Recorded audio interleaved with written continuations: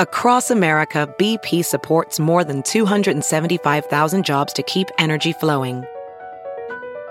Jobs like building grid-scale solar energy in Ohio and producing gas with fewer operational emissions in Texas. It's and, not or. See what doing both means for energy nationwide at bp.com/investing in America. Hey, it's Kaylee Cuoco for Priceline. Ready to go to your happy place for a happy price? Well, why didn't you say so? Just download the Priceline app right now and save up to 60% on hotels. So whether it's Cousin Kevin's Kazoo Concert in Kansas City, go Kevin, or Becky's Bachelorette Bash in Bermuda, you never have to miss a trip ever again. So download the Priceline app today. Your savings are waiting. Go to your happy place for a happy price. Go to your happy price, Priceline. What's up, Gypsy Gang? We're back for another episode of the Gypsy Tales podcast, and we've been kind of like kids with a new toy. We got the whole US studio thing going, and we kind of went pretty ham on that. But we're back to just the normal episodes where there's a guest in studio sitting across from me, and got nothing to do with motocross. So Mitch Orville, you may know him from Angry Dad fame. Back in the day, they blew up pretty deluxe on Facebook, and since then he's moved to the Gold Coast, and Mitch actually has struggled with some substance abuse over the last couple of years. He gained a lot of weight, kind of turned into a dude that he didn't really want to be, and he has a pretty crazy story of, I guess, turning his life around from that. He committed to running 3 kilometers every single day for a year. He's so far like 140 something days in to said challenge. So he's lost a ton of weight. He's been boxing flat out, and he just literally has like this entire new lease on life and feels like a completely new person. So it's a pretty inspirational story. It's a pretty epic podcast. Just I guess a quick disclaimer on this one before we get into it. Mitch talks a lot about his cocaine use and the I guess the issues that he had around that. I offer my own I guess thoughts around that, and to be honest, this wasn't something that I thought would just like come up, especially super quickly in the podcast. Like we kind of just got straight into it. So just a bit of a disclaimer, we are talking about drug use. I talk about some of my own, I guess, like ways that I use different things. So yeah, if you're not into that, then please skip this episode. And as always with this too, like I guess while I'm just slinging out disclaimers here, I never really know exactly what we're going to talk about. And if I knew that this was going to come up like instantly in the podcast, I probably would have thought about it a little bit more, maybe spend a bit of time thinking about my stance on certain things. And as always, these podcasts are literally a first draft. This is like if I, essentially how I think of it is, if I translated this podcast into written form and I reread it and then had the chance to edit it before I published it, it would probably sound a lot different. So a lot of this stuff is just thoughts coming into my head in real time, and I don't really get a chance to, I guess, edit these thoughts. So yeah, just keep that in mind. It's just two people having a very raw conversation with no real indication of, you know, what subject matter is going to come up. So hopefully, yeah, you just, I guess, can see two people's perspectives, take it on board for what it is, and leave it at that. Just out here doing our best. We're brought to you today by the guys at Dixon Flannel. You can head to dixonquality.com.au. Use the code Gypsy Tales or Gypsy Gang. That's going to get you 15% off. That code works at Dry Times as well. Some of the coolest towels in the game right now. Gold Coast company, absolutely killing it. Drytimes.com. We're also brought to you by the guys at Cricks Tweed. You can head to crickstweed.com.au. Call Kyle. He's the man there that will get you sorted in a new or used vehicle. Those guys have been amazing for the last couple of years that we've been working with them. Also, a shout out to the guys at CMBT, both the training center and CMBT Nutrition. hit them up if you are looking to train on the Gold Coast in, I guess, mixed martial arts. They got a ton of great classes there. Awesome facility. It's where I do my strength and conditioning. Do a lot of stretching there as well. Go and roll in the morning with Jackson when he owes rent. And yeah, we have a good time training out of CMBT. Their nutrition products are also incredible. I use their Octane pretty much daily when I train. I'm not the best when it comes to the protein side of things, but I definitely take their protein as much as I can, especially on legitimate weight sessions. They also have a pretty gangster pre-workout as well. So you can subscribe to us on YouTube. You can also head to gypsytales.com and buy that new merch. Really appreciate that stuff. It definitely helps when you support the podcast via merch. That's it. Thank you very much to Mitch for coming on this podcast. I've got to go run 3Ks with him at some point today. Pumped on that. Pumped on this show. I hope you get something out of it. We'll see you on the next one. From the gang called Gypsy. Gang and they come and get Gypsy. Gang and they come and get Gypsy. Gang. I met a Gypsy. Gang. I met a Gypsy. We rolling? Oh, mad. I'll bring that up to you. Bring the mic up a little bit closer. Touch closer. Mitch Orville, what's going on, brother? How you doing? Thanks for having me. Yeah, no, I appreciate you coming in. I've actually been wanting you to come in here for a while because when you and Reese first started your podcast, it was... There wasn't like that many people around here that I knew that were doing podcasts. Yeah. So I was kind of watching you guys back then. Just watching us battle, having a crack. I had no idea really what I was doing. I was just like, give it a crack. Why not? Hey, get on the mic and speak some shit. Well, it was pretty cool, man. Like there was definitely, I feel like you were from the outside in, you know, like just watching on. It seemed like that was really when you were in like the start of this kind of transformational phase that you're in. Because, man, you've gone on like a fucking journey over the last 12 months. It's been pretty nuts, hey, bro, when you look back at it like that and you look at it in smaller steps rather than just like the big picture. Like, I've been pedaling hard since like December 2019, really, and pedaling really hard.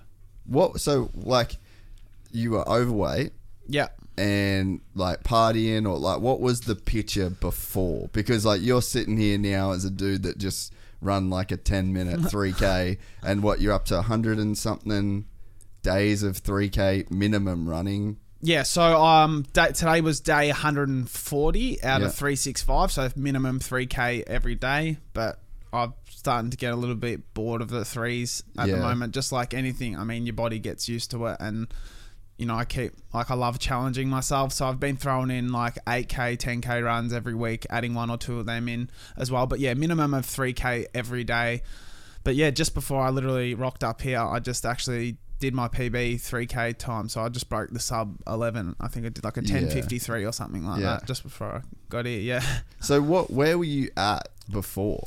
So basically, man, I was a pretty big coke user, like on the darkies as well. So like, I partied and people What's the darkies? Like on the down low. You know what I mean? Like people, even the closest people to me, weren't aware of how often I was using it. Like I would be doing it by myself. I'd do it on my own, all that sort of stuff. If I had an opportunity where I could do it and get away with doing it and no one knew, I would have done it. So all that sort of stuff led me to this point where I realized that, okay, for starters, my drinking and my cocaine and all that sort of stuff, it wasn't even a fun thing. I wasn't doing it to have fun because I was trying to do it to alienate myself and be alone. So when I obviously looked into that deeply, I thought something is not right here.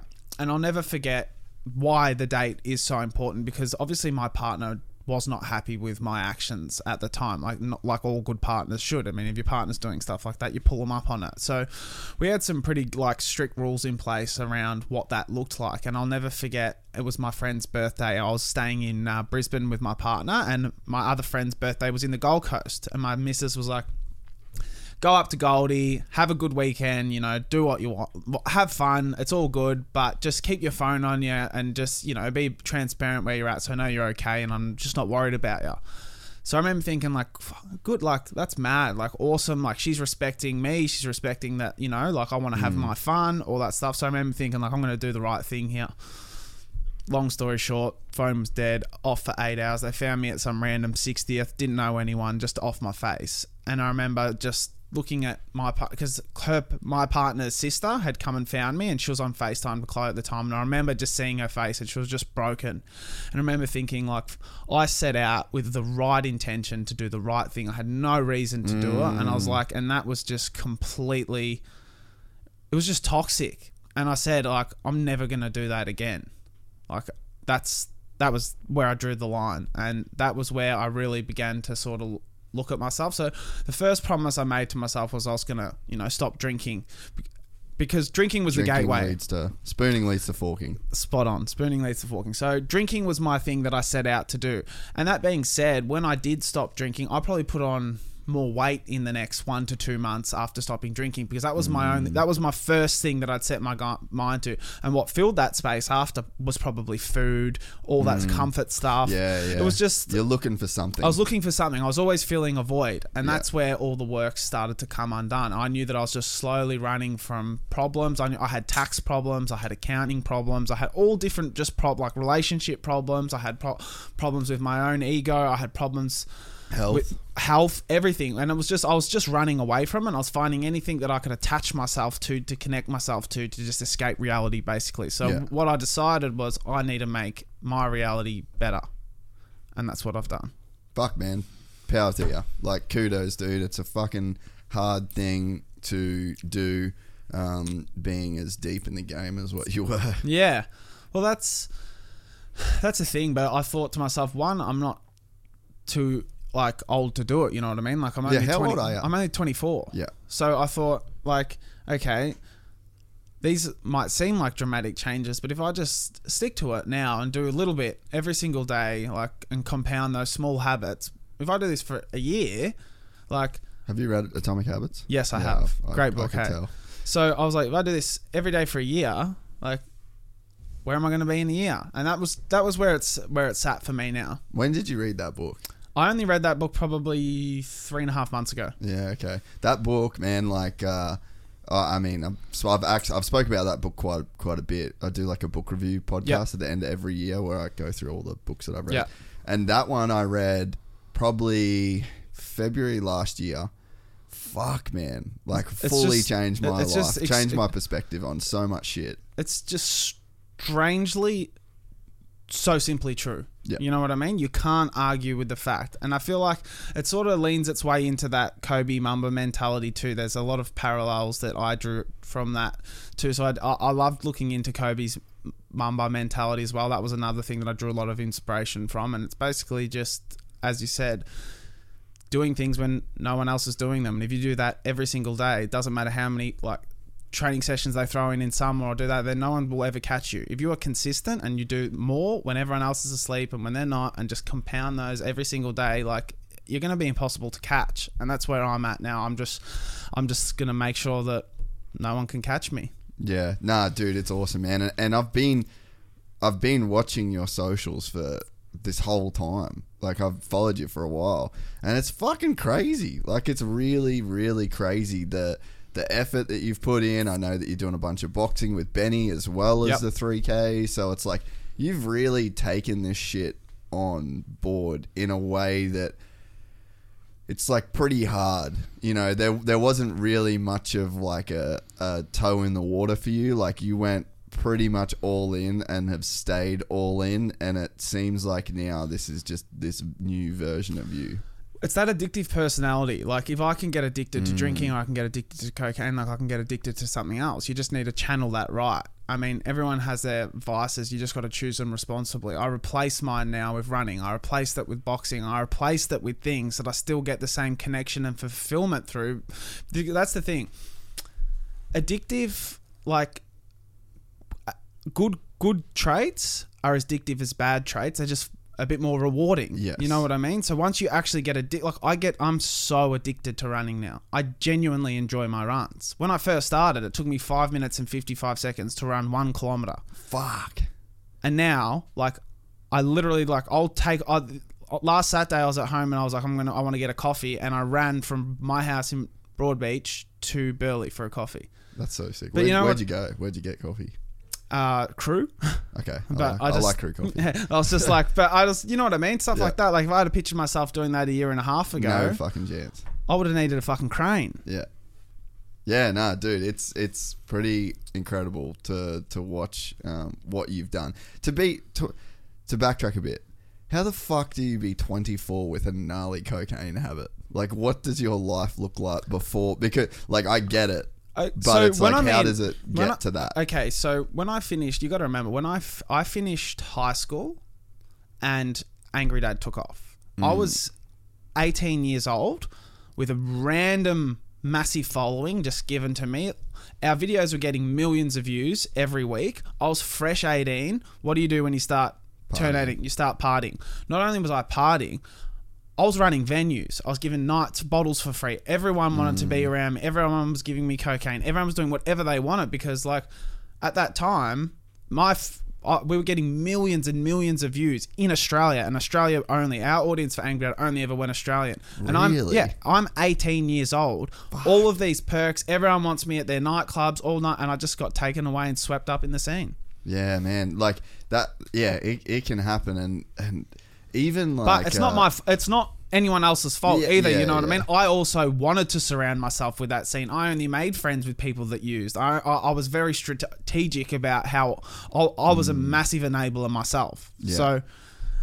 Yeah, no, I know what you mean, and even people that, like, I know people on the Gold Coast. Like, I've used fucking cocaine. I've used most drugs. I'm not anti-drugs. Yeah. I'm not anti-anything. I smoke weed pretty much every day. So, like, full disclaimer, there's no negative look towards drugs here at all. But even now, I don't have a negative look on drugs because I had a negative look from the situation that I was in. Drugs were negative to me at the time because I was using them as a way to escape and get away from reality. But if I was to have a drink now or do something like that now, I'm not trying to escape anything. I love my reality.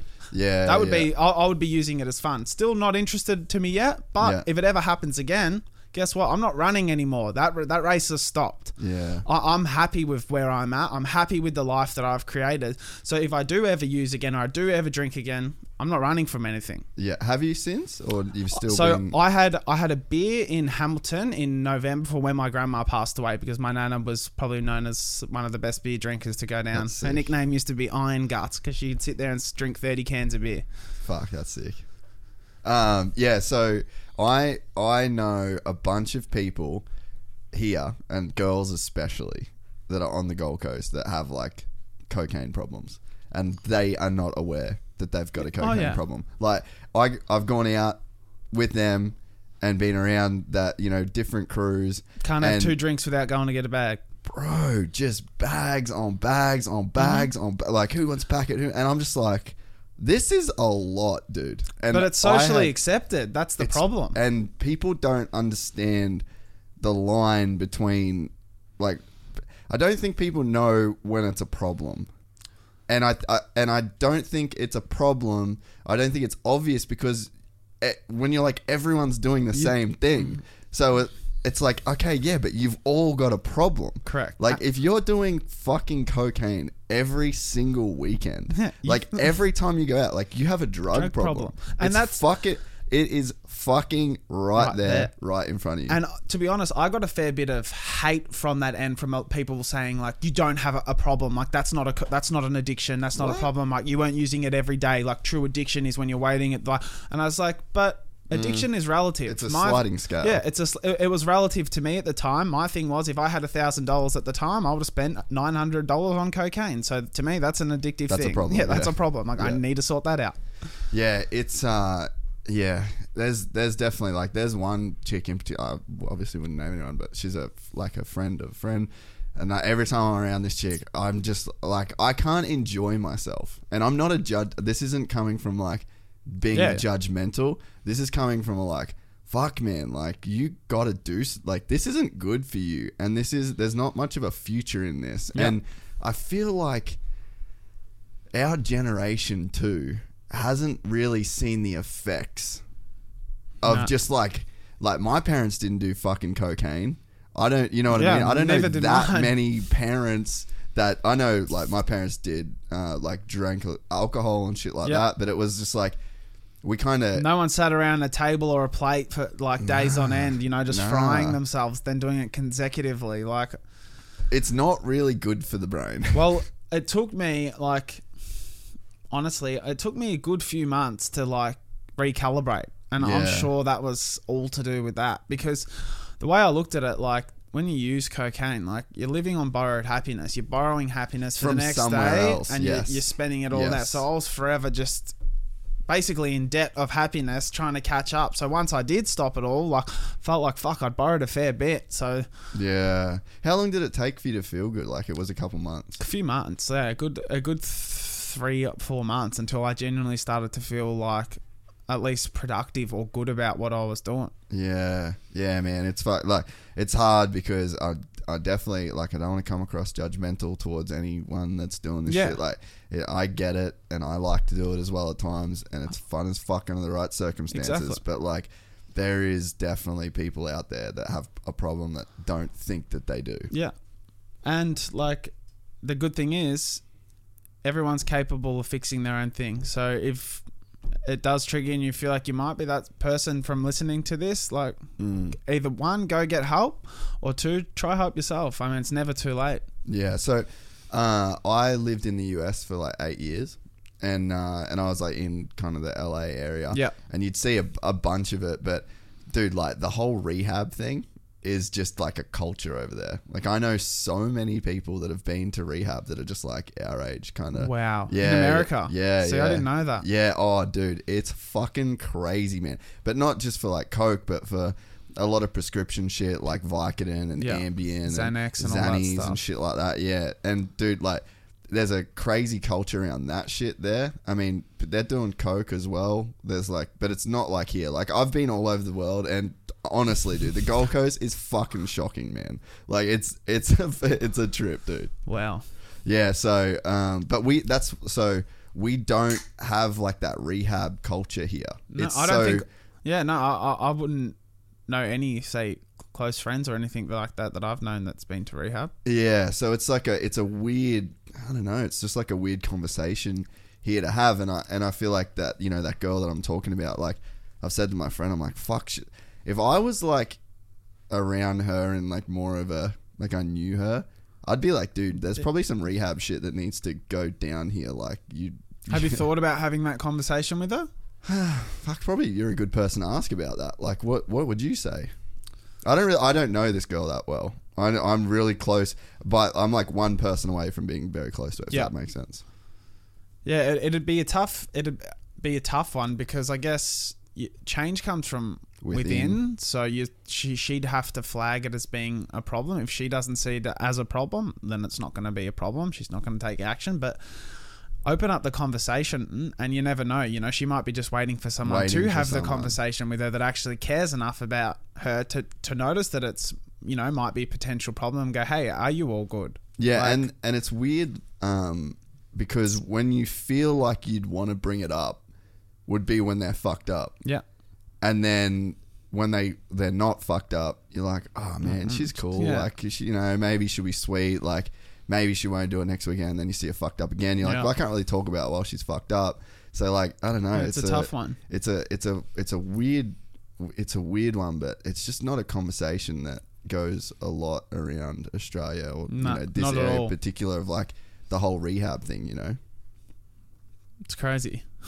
Yeah, it's a big thing, bro. Yeah, well, it's cool. It's cool that you, I honestly didn't expect to be talking about it, but it's pretty cool for you to be like super open about what you've been through with it, because I think it does take dudes like you or girls to come forward and say like, oh, like, I've had this problem and this is what it was like. And I mean, a lot of people, maybe they don't think that they do have a problem on the level that they have a problem.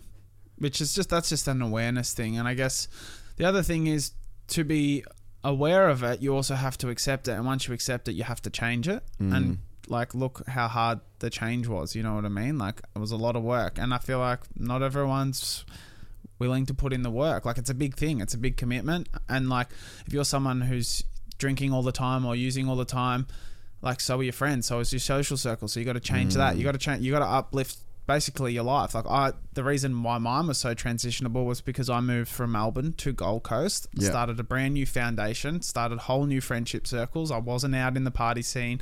I was going to gyms. I was putting myself in the right areas to surround myself with the right people. So I was quite lucky in a way that it was a very fresh start with no old ties. But it is possible. And so I've kind of labelled the Gold Coast, but is like Melbourne and Sydney in your experience, it's just all the same. Just as bad. But to be fair, like it was like that because I surrounded myself with those people, with those people in those areas. So it was always readily available or accessible. You know what I mean? To me, anywhere. And so, what was like the original? And I probably should say as well, like I said before, like I smoke weed pretty much every day. So like I'm sort of weird to say like, oh, if someone's doing this, like it's a problem or addiction. Like I'm constantly checking in with myself about smoking weed. I don't label anyone or anything like, you know what I mean? Like inside, if you think what you're doing is sustainable, you genuinely feel good in your head and you're happy with your life, you're happy with your reality, you do you, whatever works for you. Fuck, there's no social constraints telling anyone what they have to do or who they have to be. As long as you're happy and you're surviving and you're actually genuinely enjoying yourself every day, I will not judge anyone what they do or what they choose to do. For me, I had to address it because it was ruining my life. Yeah. That's why I fixed it, purely. If I was fucking every day waking up, happy as fuck, fit as fuck, life felt good, and there was no problems, I'd still be probably doing cocaine right now. You know what I mean? But like, shit wasn't working, so I had to revise. No, that's very well said. And I just want to throw it out there, like the people that listen to the podcast, I fucking talk about weed when it comes up, but it's like, so I'm saying all this in the same way that you said. There's no judgment. Zero.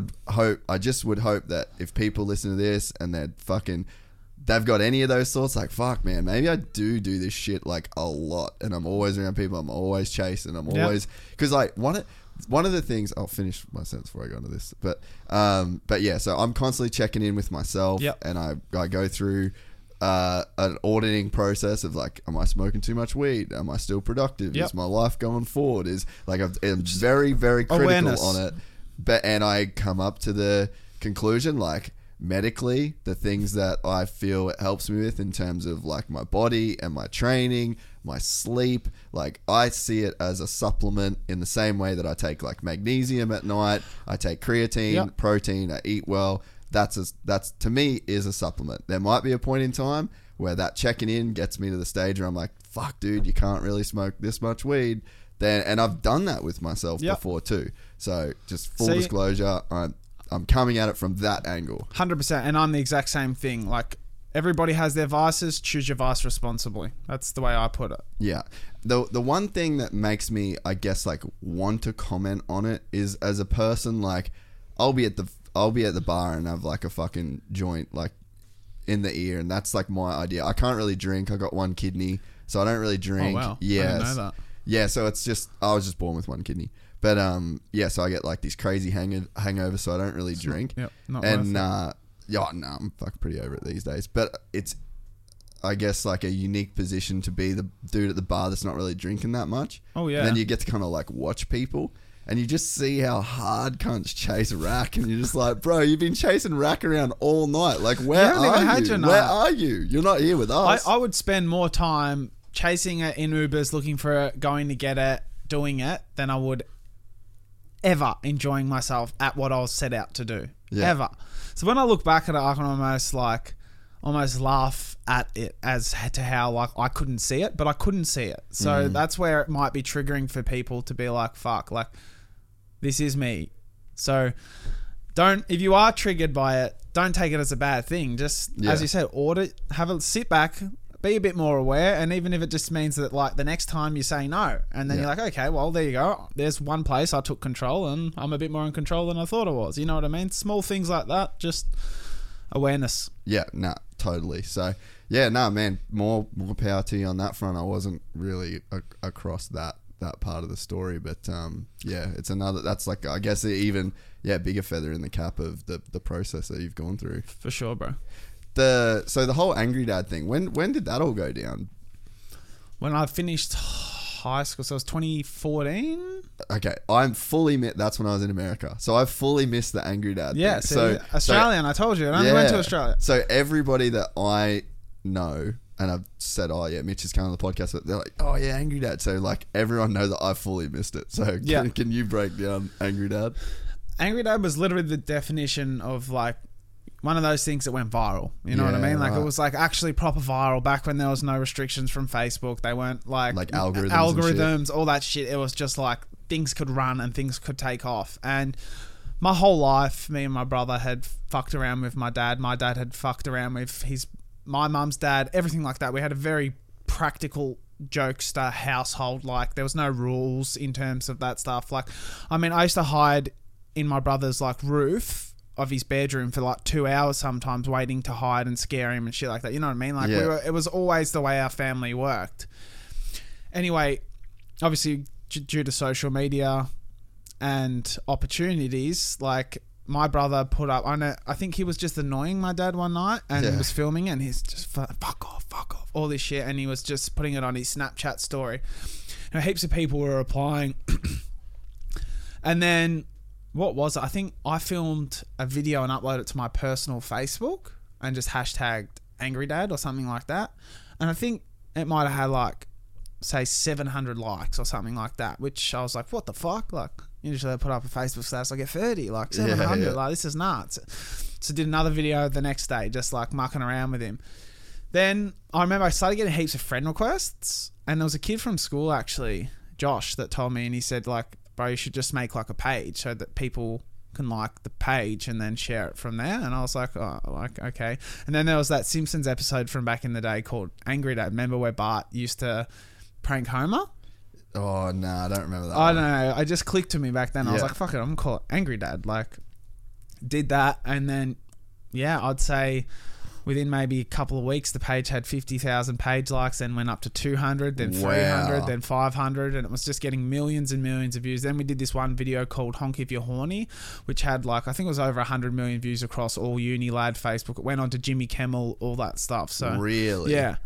No shit. Yeah. And so what was your level of like content creator skill at this point? Zero. We filmed off iPhones the whole time, always did, never moved. Oh, like I used to edit, cut, upload off iMovie on my iPhone still to this day. Like if there was an Angry Dad video, that's how it was done. No way, dude. We never ever did like... So it just blew up. Just blew the fuck up. That's fucking crazy. What did that feel like then, to go from just being like literally regular kid? Like, were people stopping you in the street? And like, big time. Especially my dad. My dad, like, really? Still to this day, like, it's very big. Like, my dad gets like even like, it's funny, like if you like you go through the casino with him on like a Friday or a Saturday night or something like that, you can't. Really? Yeah, like he gets like peppered. That's fucking gangster. And back in the day, like while I was pumping, like it was pretty nuts. And so what did that then lead to? Like, so you pretty much straight out of school, like what was the plan before Angry Dad, and then did the plan change for Angry Dad? What's funny is I went through high school with no plan. So I went to a private school, but I didn't like school, you know, it wasn't really for me. I'm not going to be one of those people that said, I failed at school or I sucked at school or anything like that. Like, I was fine. I got by, but I had two subjects I liked, which was theatre, which was acting, and media, which was film creation. Yeah. And lo and behold, it's like I ended up being behind a camera, like, and then filming and editing my own pranks and videos and now YouTube videos. So it just sort of all aligned itself, and I had no actual, like, Angry Dad was never meant to turn into like a business or an enterprise or like a foot in the door for now what I'm doing. It just naturally evolved like that. And so where did it go, like business sense wise, and when did you start trying to or like how did you even monetize that shit back then? Back then there was no monetization. So we had brand deals. There were certain brand deals, but once again, brand deals were very tough because with the brand deal, now if I get a brand deal, I can script it. It's in YouTube. You know how to incorporate it. We had one go at a prank. So we would have to speak to the client back. This is what we're going to try do. This is where we're going to show the product. This is what we're going to do. Hopefully this works. If this doesn't work, this might work. So there was a lot of times where we'd actually get like big brand deals that we couldn't execute because we'd film the prank. It would be terrible. It wouldn't work. We fucked up the prank. We fucked up thing, and you can't go again. Fuck, that's gnarly. So it was quite tough to monetize, but that's sort of where I just pivoted and naturally grew into like a person, you know what I mean? Like I had to try and like, because obviously people got to know me from it too, as well as my dad. And then I feel like I sort of fell off whilst I fell off the bandwagon, I would have fell off the, say, online bandwagon. But being with my partner, Chloe, definitely helped like shape my future in terms of where I wanted to take my new direction, which was like filming our own YouTube videos and vlogs, because she was a YouTuber too, so she naturally got me into that. Yeah. And I liked that side a bit better. I thought I could show who I was a bit more rather than, you know, having to set up a prank that was not really sustainable in long-term longevity as well. Like for how many years, like I can't prank my dad till I'm 40, you know what I mean? Yeah. So that was the foot in the door in which it gave me to, what I do now. So what's Chloe's background? She literally just started her own YouTube channel when she was like 15. Really? Yeah. What? Yeah, just like her 15 or 16, maybe 16, 15. No shit. Yeah. Just filming like beauty videos, YouTube videos of herself, her and her friend Shani. Wow.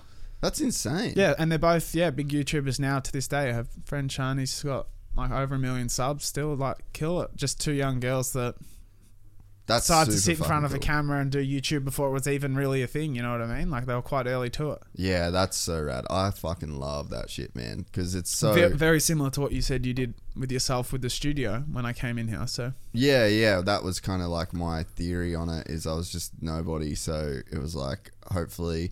I got a good room that people want to get in and I can make... Like, my background was a filmmaker, so that's what I lived in the US for.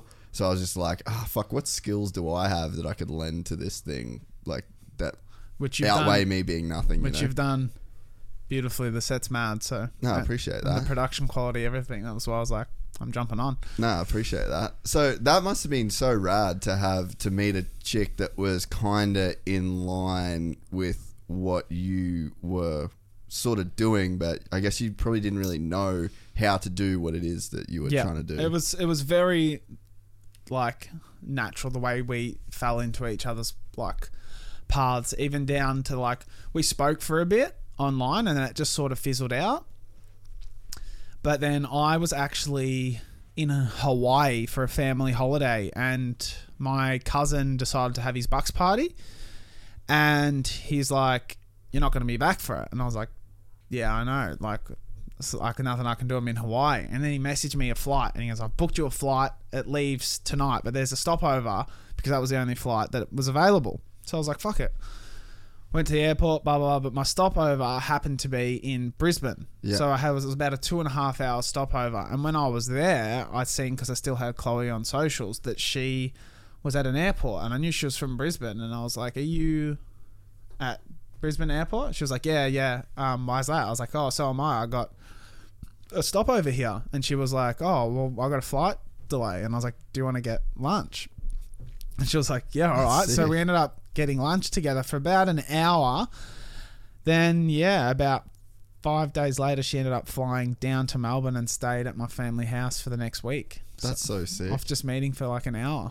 Man, that's so cool. And the fact that you guys were kind of in a similar kind of, you know, career, and I'm assuming she was probably like a little bit ahead in terms of like what she was doing, so there's probably a lot of like really good guidance there on for you. For sure, individually especially. Accumulatively we had a lot more going on with that Facebook shit, but she was, in terms of her Instagram and YouTube stuff, she was doing very like she was like very a creator. Yeah, she was exactly. She was a creator, she was her own identity, and it was quite inspiring for me too, because I was like, wow, like who is she? You know what I mean? But like she's just made this of herself just from what? The consistency, YouTube being likable, approachable, and that's what's so crazy, man. Like, and it's kind of the cool in a way, or one of the things I love about doing this. Like, fucking millions of people listen to this, and I don't get fucking bothered by people. No cunt knows who I am. It's like spread all over the world, and it's like it's so sick that you can do, you know, be like Chloe, that have this huge audience and these people that are like invested in the content that you create.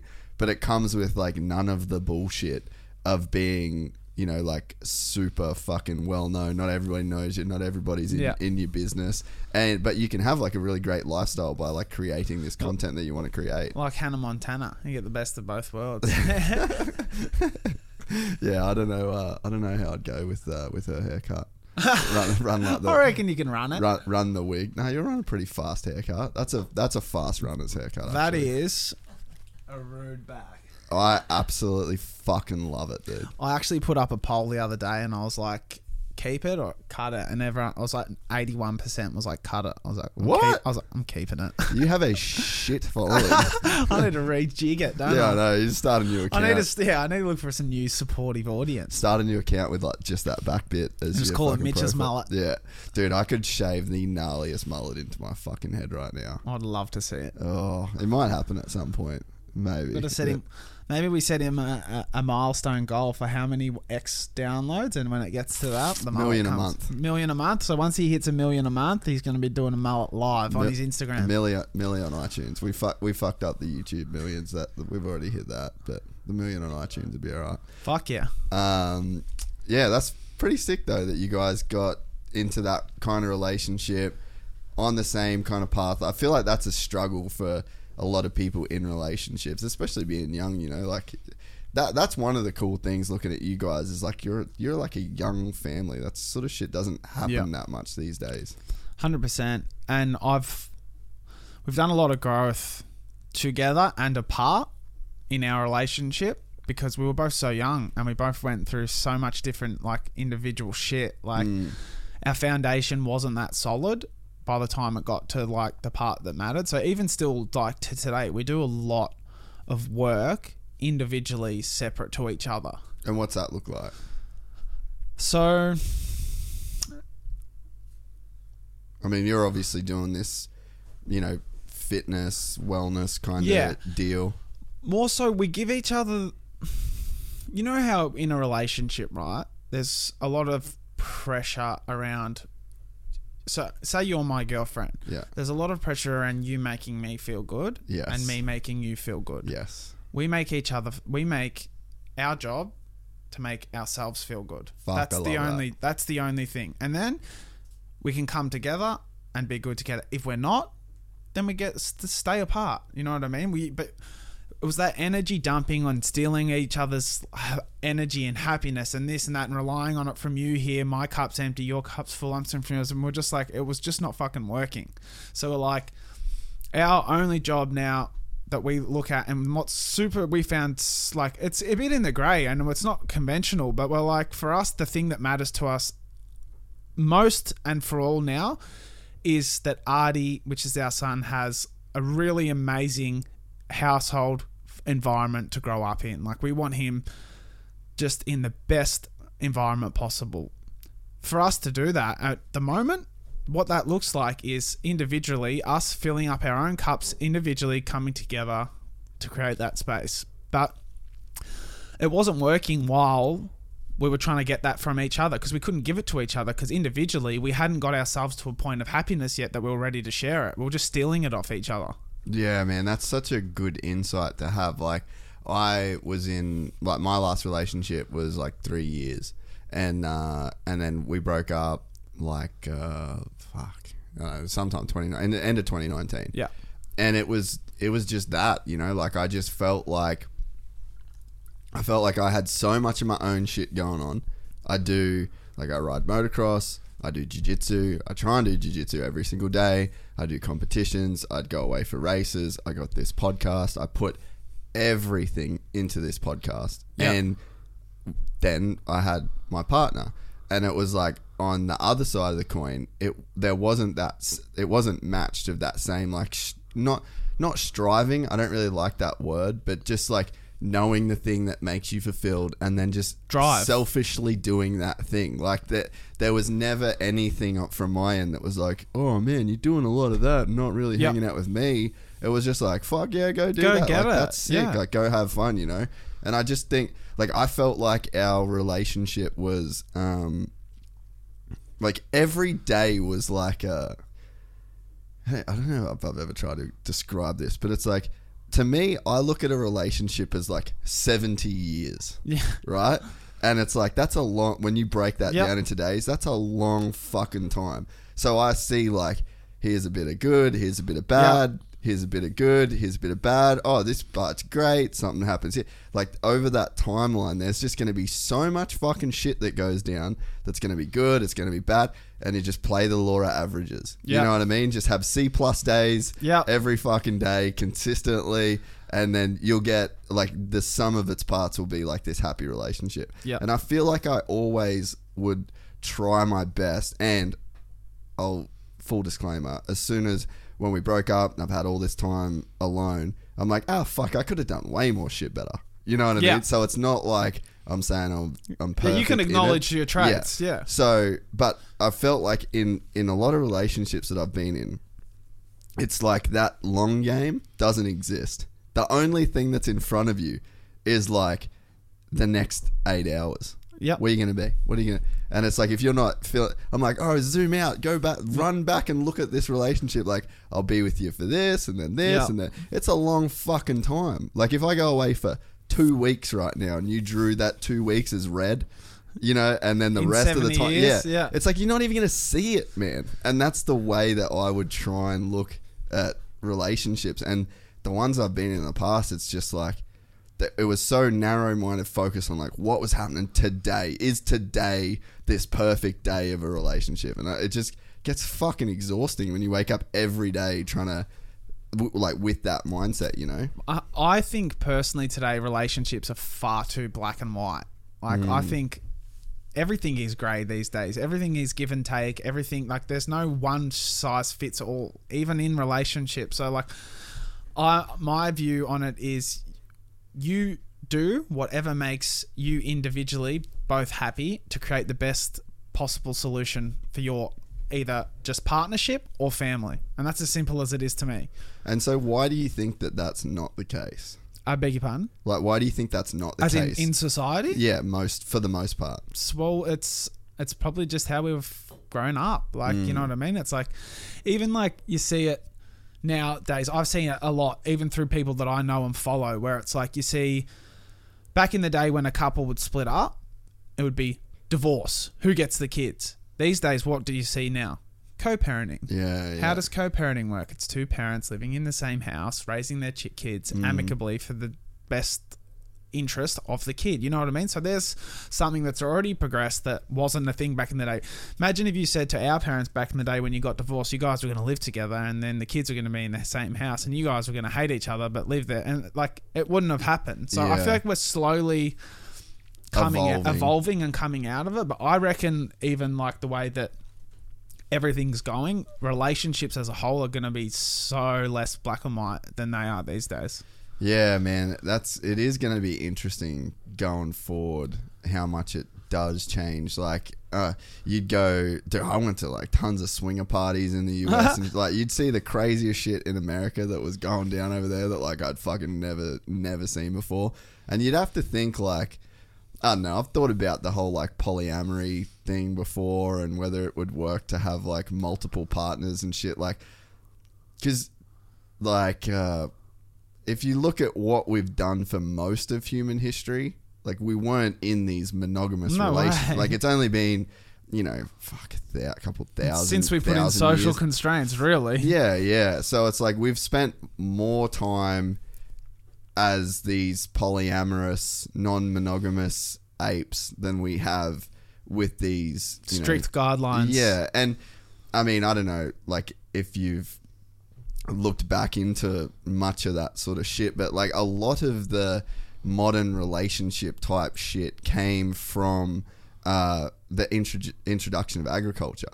So like before agriculture, there was really no such thing as like property. Like until they put dividing lines and said like, this is a farm, this is a fence that keeps out people that can steal your crops or animals.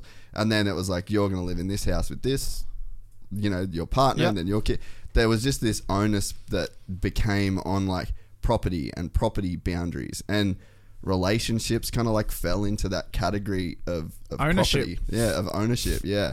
And then you add in like obviously the church, and you kind of end up in 2020 where fucking chicks want to go through your phone and you know what I mean? But like for the longest part of history, like this isn't how it was. Like, and you can't. So that my argument would be like, you can't say it's natural. Like, I see the value in it, kind of.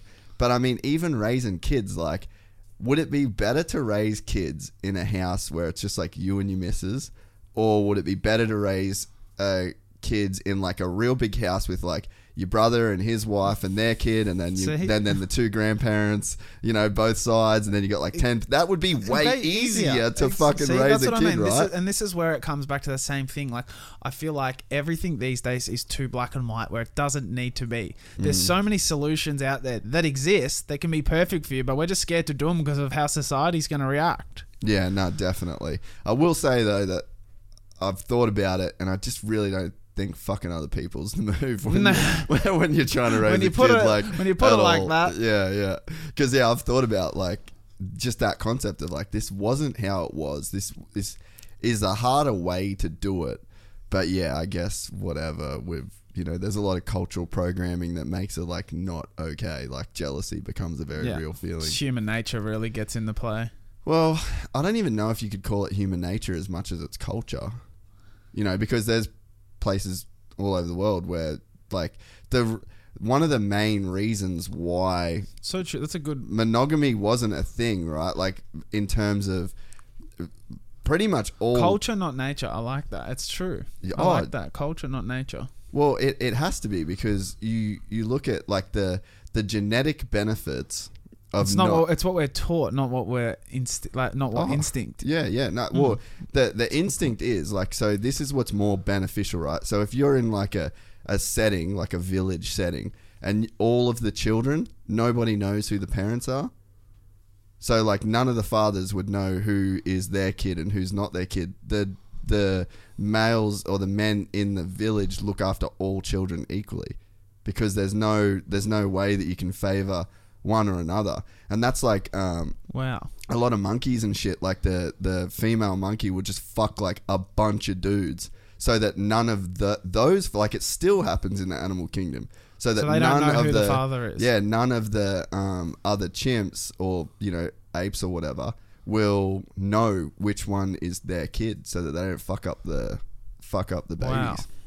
So like, that's hectic. I didn't know that. Yeah, so that's what, when people say it's like not human nature, it's like, well, when people say it's human nature, I'm like, I don't know if human that's culture. I don't know if that's true. It's more, it's human culture. It's good. That was really well said. I like that. I learned something new there. And then it's like, if it was human nature, then a dude wouldn't want to fuck another chick.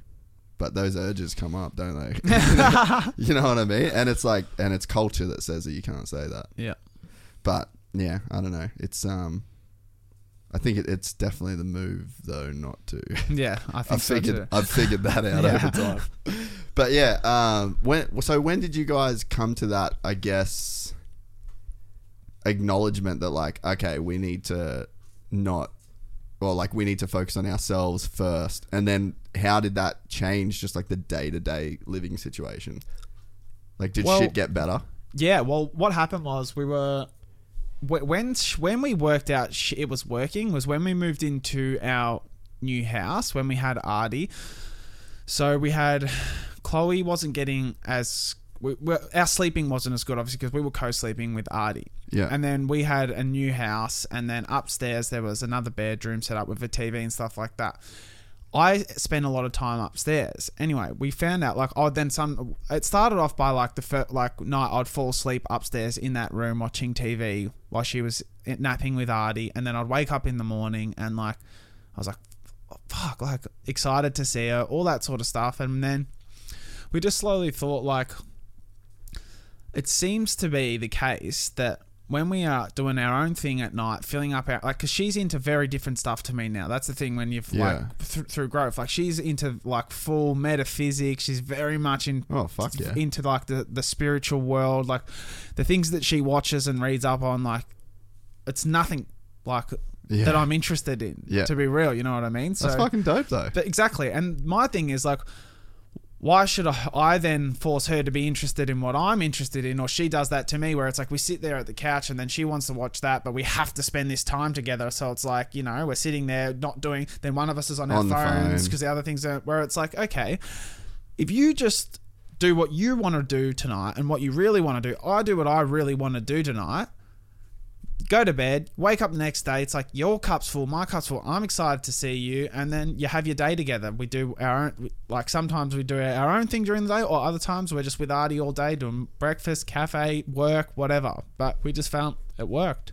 Fuck, dude, I love that, man. You're so right. That time of we should watch this show. Oh, we watched that. We've already watched that. I don't want to watch that. And then it's like one's on their phone. It's like, oh, did you hear that? Turn it back. It's like, you're not wanting to do this, and neither am I. So why are we doing it? All it's doing is creating resentment between us when it doesn't need to. You can literally do everything you want. I'm here. I'm in the room. I'm not going anywhere. I've got fucking the next 50 years. You know what I mean? Like, it's all good. Zoom out. We together. Yeah. We in this bitch for a hot minute. Exactly. Yeah, fuck, that's really cool, man. You're a bit of a G in that sense. And she sounds like a bit of a G too. We just, like, there's ways. We just refuse to believe, like, everything's black and white like that. Like, we just think, like... It's sick having a partner that's on the same fucking page as that too, you know? It's trial and error, and we can always... That's, as we said, okay, like, by me staying upstairs, you being downstairs, what's the worst that could happen? Like... You know what I mean? Like, we try it. It might be good, it might be bad. If it's bad, we just don't do it. Like, there's plenty of time for trial and error. Like, this is a long life we've got. Like, we're young now. Let's just try to see what works. And so, with you being young, like, you guys are super young, right? Because she's younger than you, right? She's 22. So, in my head, I'm 33. So, like, me at 22, I'm like, there ain't no fucking way that I know enough about myself. And I know that looking at me, like, I know that now. Like, I can look back at the 22-year-old me. I'm like, fuck, dude, I had no idea. Like, I couldn't have been with the same person. Like, I'm so different. But then I think that I'd look back and be like, there was still a lot of insecurities back at 22. Like, I would have been like, what? I'll never be able to fuck another chick again. Like, and then when you look back and you're like, that's just insecurity. And a lot of the reasons why I would say that is, I mean, not really find the right person, but, you know, I'd probably, even if I fucking did, I don't think I would have made it work. So, like, on you guys, like, on your end, like, what was it for you that made you be like, we good? It's a hard question. It's a very hard question. I think what we worked out was... Can you say it again? I need to think about it again. So for me, it's like, you know, all of those insecurities when you're young would be like the things that would have stopped me from, like, committing to having a kid and you know what I mean, like, starting this life with a person at a young age. But, like, how did you guys overcome that? Okay, so for us, we've always been on the same page when it comes to, say, like, a soul level, whereas her morals, my morals, her way of parenting, my way of parenting, the way that we see the big picture, the way the thing, we know no matter what happens between us, we are both such respectful, honest and good people that we will never ever jeopardize what happens between us for Artie, you know what I mean? So for what we've created. So worse comes to worse, if shit fucking hits the fan and we don't end up together, we are always gonna create that space for Artie because we're selfless people. Yeah, we want that best life, best environment for Artie, so we can make that work. And I authentically and honestly believe that in her, and she believed that in me. That's why we were so committed to, you know, this can't go too bad. Yeah, that makes sense. And then I guess, like, just what on a personal level then in you was like, I'm done with all the partying and I'm done with the, you know, because, like, I just couldn't keep up, bro. I couldn't keep faking it, you know what I mean? Like, I was just like, I was forever trying to catch up, and I was just done with it all. And then she'd gone through a lot of growth and a lot of change, and I was like, I either catch up or I'm left behind. And, like, so she was gonna leave you behind, you reckon? She was outgrowing me rapidly. Yeah, because she was on her own journey. She'd already started her own journey, you know what I mean? And it's like, you either catch up or you get left behind. She never said it. She never, you know, put the ultimatum out there, but it was like,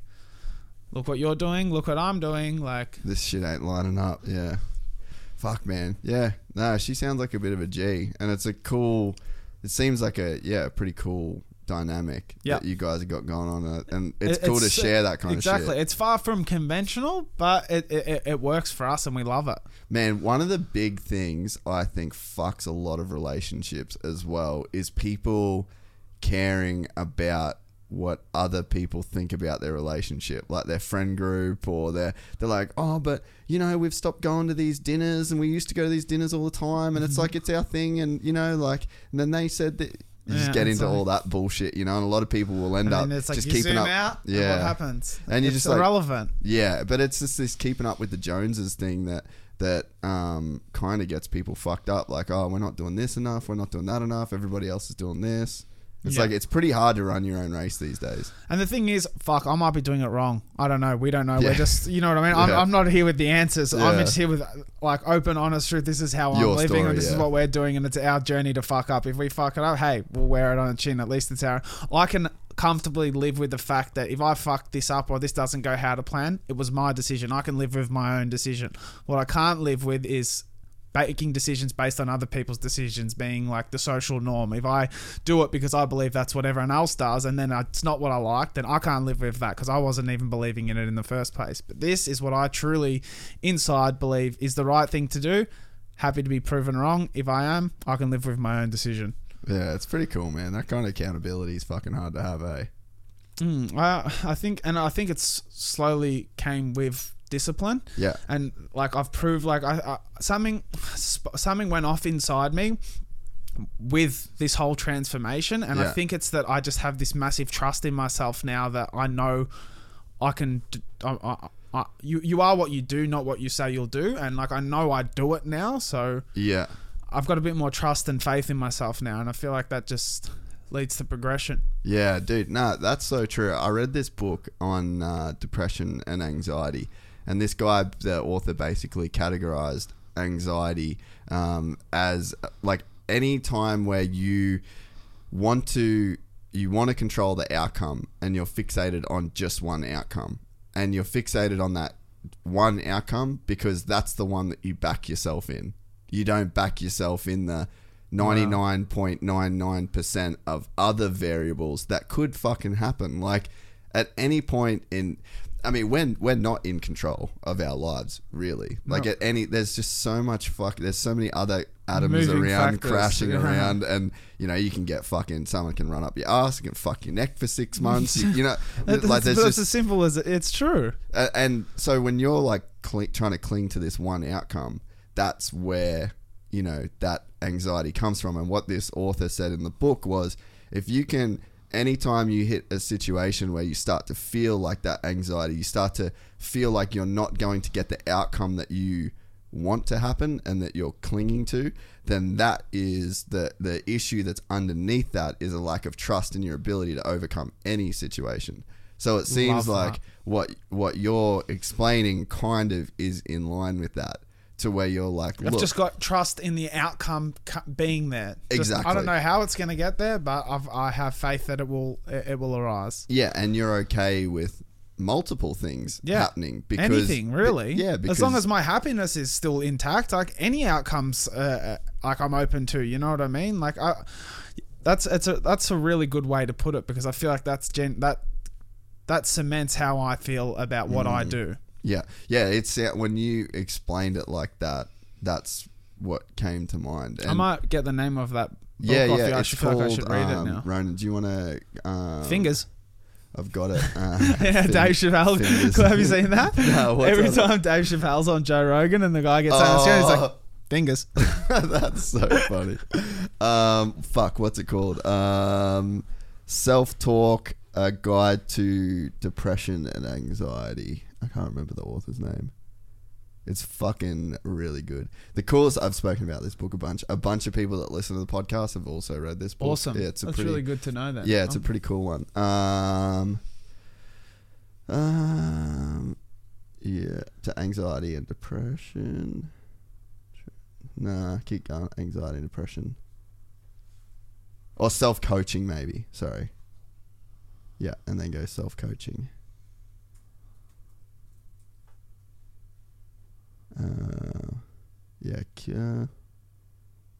Fuck. Oh, go to that one. Sorry, guys, I'm really fucking this. It's normally right there, but I've let it.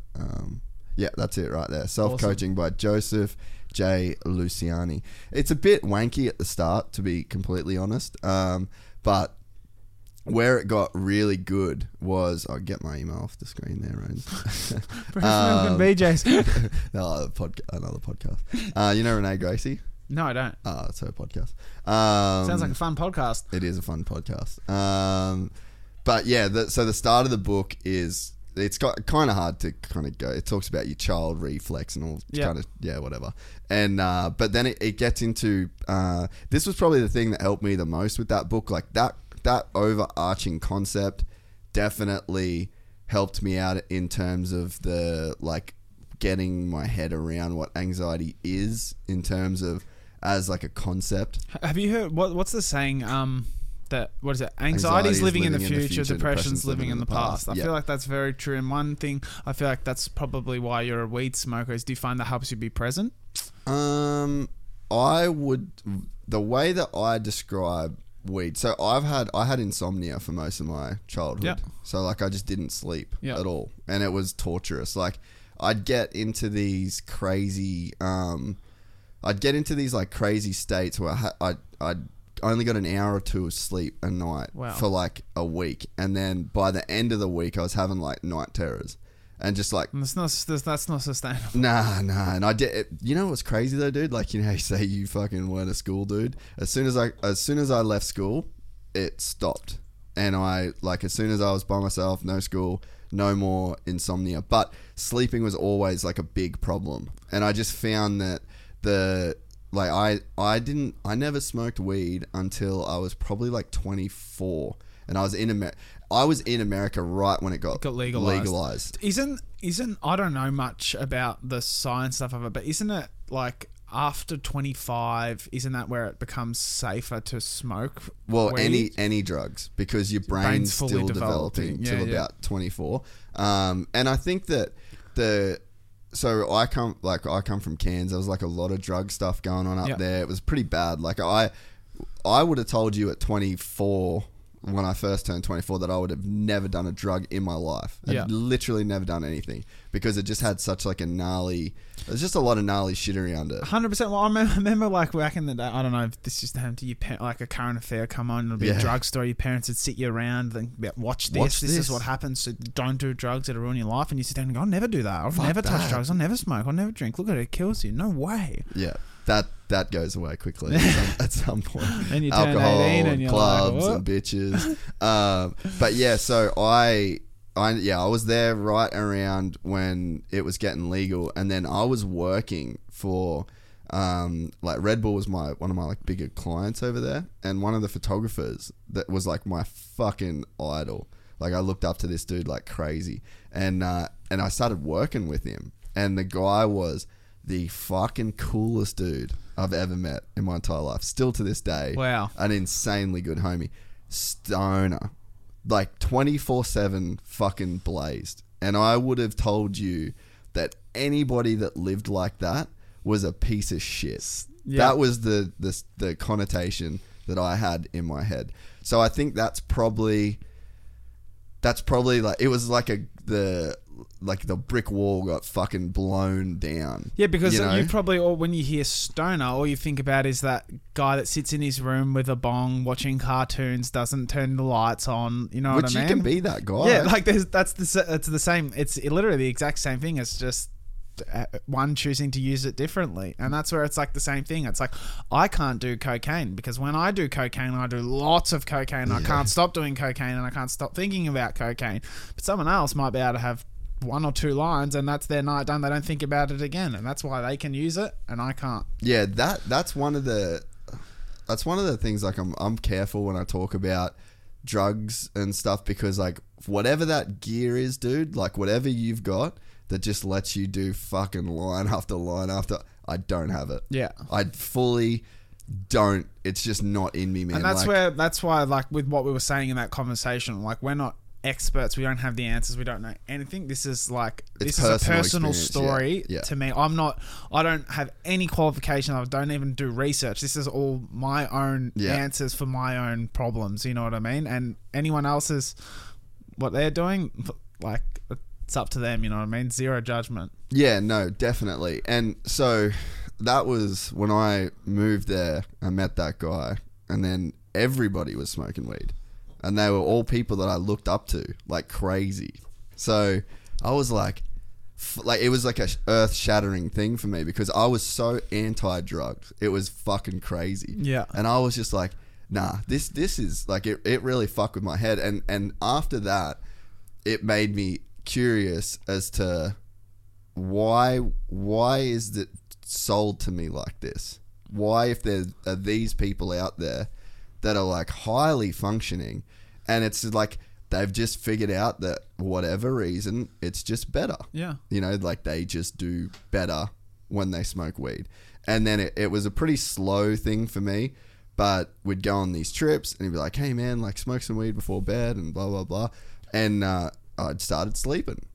And I just slept fucking insane. And then I found more and more, like over time, as I would smoke weed more, or I'd smoke weed in a different circumstance where you thought like, oh, I can't be stoned for that. I don't want to be high for that. And it's like, after a while, you can figure out. And there's some stuff where like, I won't get stoned. Like I will not get super stoned before I do a podcast. Like sometimes we'll smoke weed during a podcast, or you know what I mean? But it's not like a thing where I'm like, I'm better at podcasting when I'm stoned. Yep. I'm not.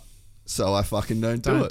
Motocross. So you've got discipline around it. Yeah. And that's the key, I feel like. If you can have discipline around what you're doing, then you're in control. Yeah, for sure. And I know like motocross, no weed. Don't do weed when I ride motocross. Jiu-jitsu, fuck yeah. Get stoned most times I roll. But, you know, you kind of go through that process. And you learned from it yourself. You know what I mean? You weren't told by people. You didn't have someone come up to you and go, you can't smoke weed because if you smoke weed, you're going to do this. Or you saw people doing it in real life. You had your own real experience from it. You drew inspiration from what parts you liked about it and didn't like about it. And that's how you tailored your life to it. And I feel like there's nothing wrong with that. Once again, if that worked for you, you're happy, you're living your life, fucking smoke your weed, bro. You know what I mean? Like, and some people drink oat milk. Yeah. You know, some people, I drink oat milk. Some people can't do dairy. I can do fucking dairy. Same. So I'm just doing dairy. You know? I love dairy. I love ice cream. Like, but yeah. So anyway, that was my, I guess, like how and why. But I found out. Yeah, I just found scenarios where it felt like my brain worked better. I feel like when I'm around people that would normally like agitate me, or you know what I mean, like I'd feel I don't know, just not as calm. Then it would give me a chance to be like more calm around those people. Dude, straight up improved my relationship with my dad. Like me and my dad we're just like fire and fire. Well, do you feel like because maybe weed sort of strips back your ego? Well, I mean, there's like a bigger conversation there around that, because I got to this point doing this podcast where, and I think because like I was nobody / am nobody, I didn't want to look, as the show started getting bigger, I had something to say at times, and I had this thing of like, oh, people are going to think that I'm doing this out of ego, and that I want to be something, and that I'm trying to be famous, and that really fucked with me. So for like, there's probably like a year period where I was just really in my head about, don't look like you've got an ego. Don't look like you've got an ego. Don't talk like you've got an ego. And so that was just fucking on this constant cycle in my head. And then I kind of would keep going, like following down the rabbit hole. I read like Ego is the Enemy by Ryan Holiday. I read Meditations by Marcus Aurelius. Like I started reading books that I could find about the ego, because when you said Chloe's real into metaphysics, like I fucking love that shit. And so I would always be reading. I was trying to find the answer about the ego through like philosophy, because I was super into philosophy and metaphysics. And I just couldn't really find anything there. And then I'd wanted to meditate as like a life hack type deal of like, you know, it'll improve my mood, it'll do this, and maybe it'll help me sleep a bit more, maybe this and maybe that. So I started like looking into meditation. I read a book by Robert Dispenza called Breaking the Habit of Being Yourself. This was right around the time where like I was breaking up with my ex as well. So pretty much like, dude, I just wasn't doing good. You know, like I was, in terms of in my own head, and like I hadn't rationalized a bunch of the shit that I was doing, the way that I was feeling, and that ego thing really was like stuck in my head, and the show was getting bigger, and I kind of was like, fuck, if I don't figure out a way to be okay with this whole like ego thing and not wanting to look like I got an ego, because not wanting to look like you have an ego is ego. Exactly. And like I was just like, I got stuck there. And then so I read this book, Breaking the Habit of Being Yourself by Joe Dispenza, and it was a bit too much for me. And then I've always followed Sam Harris, and I liked his podcasts, and I like a lot of the way that he talks about certain things, but I didn't really... I'd heard everything where he spoke about spirituality and meditation, but I'd never listened to it. Like, I listened to it, but I didn't hear it kind of thing. And then I was driving. I'd pretty much like just broke up with my ex. Yep. And I put on his book, Waking Up. And it was an audio book. I drove down to Melbourne by myself. I just fucking dipped. And I read this book, and I started meditating, and or like doing, you know, his practice. Not just meditating, like I researched the fuck out of it. Like I read every book. I read like 4 books by the Dalai Lama last year. I read books on Zen. I read books on Buddha. I just read everything, listened to podcasts, watched movies, like all sorts of shit. So I think that was probably a big thing in my dad deal, because I did. You did the work. Yeah, it did. I did let me, because the goal of meditation in the way that I look at it, in the non-duality kind of way, is to like see where the self is in every situation. Yep. Like if you're arguing with somebody, that's this self going against this self. And if you really look for yourself, it's just a voice in your head. And it appears in the same way that a fucking bird tweeting on the branch outside. It's you all are not just, your thoughts. Yeah, they're just passing things. They're appearing, they come, they go, and after a while, you can kind of, when you're meditating in the way that I am, it's just like looking through myself, seeing through myself in every situation, and removing that ego. And then it got me to a place with doing this podcast where I was like, I'm tripping on nothing. Yeah. Like there really isn't there isn't this ego. Like the ego that I think I have is only a thing because I think about it. You know what I mean? So I'd say like that helped, and then the weed stuff probably helps as well. But now it's like kind of a weird deal to where I think that I had there's some kind of insight that I got through that process of reading and spending, like I sat like hundreds and hundreds of sessions of meditation, like as gnarly as you've gone with the running, like I went into that, and there was just a change of perspective, and then it's just different. So what is it? I actually posted it today. I feel like it's I like the quotes that you post. Yeah, but I feel like this is very on par with exactly what you were saying. Yeah, I always enjoy watching your quotes. I don't like that many people's quotes. And I feel like this is what you just went through with your meditation. Once a person's mind is expanded with an idea or a concept, it can never be satisfied to going back to where it was. Mm. And I feel like that's probably what happened with your meditation, your reading and stuff like that. You understood the concept of what it was, and now you can't go back to that. Yeah, you can't. Once you really see something clearly, you can't clearly. And that's again, not once you see it or you have an idea. It's like, but when you really clearly see it, like it's like, you can't go back. It's like I could never go back to that person I was, because I see too clearly now what life feels like, looks like, and is meant to be like. Like there's nothing that could entice me to get back there. Yeah, no, 100%. And I feel like whatever that insight is that I'm talking about is something that is going to develop over time. For and sure. It's something that, and it's like what you said, you still got to do the work. Like I still have to sit down every day. Like I did it before I come to work, and I'll do it before I go to bed, and it's the same fucking thing every single day. Mm-hmm. And now like I've started going in float tanks, and like I can kind of ask the same kind of questions to get to the same sort of place, like in myself. So it's like I think it's an evolving thing, but yeah, it was definitely that case of like you have some kind of shift in the way that you see everything, and like it is to the point where I don't really know, I wouldn't even know how to think how I used to think in a way. You know, like I still find I still find myself lost in thought. I still find myself getting bad moods. All of those things from... But where you see them now, you immediately acknowledge them for being in the wrong. Whereas once upon a time, you see them and you think that is you. You just fully connect with it. Yeah. Nah, it's a trip. So I think that I went through. It's a trip. I went through that in the way that you've gone through the transformation that you've had with the running stuff. And I'd say running is probably a very broad term for like everything that. But it's also a pretty good metaphor too, because what was I doing? Running from everything. Yeah, that's it's like true. Now I've just caught up. So, what was the process, and like how did you pick the 3Ks? Because I feel like that's a pretty smart number. And like, so how did that all start? Okay, so I think it was Mike Tyson that said it. He said, discipline is doing something that you hate every day, but doing it like you love it. Yeah. And I was like, okay, what do I hate?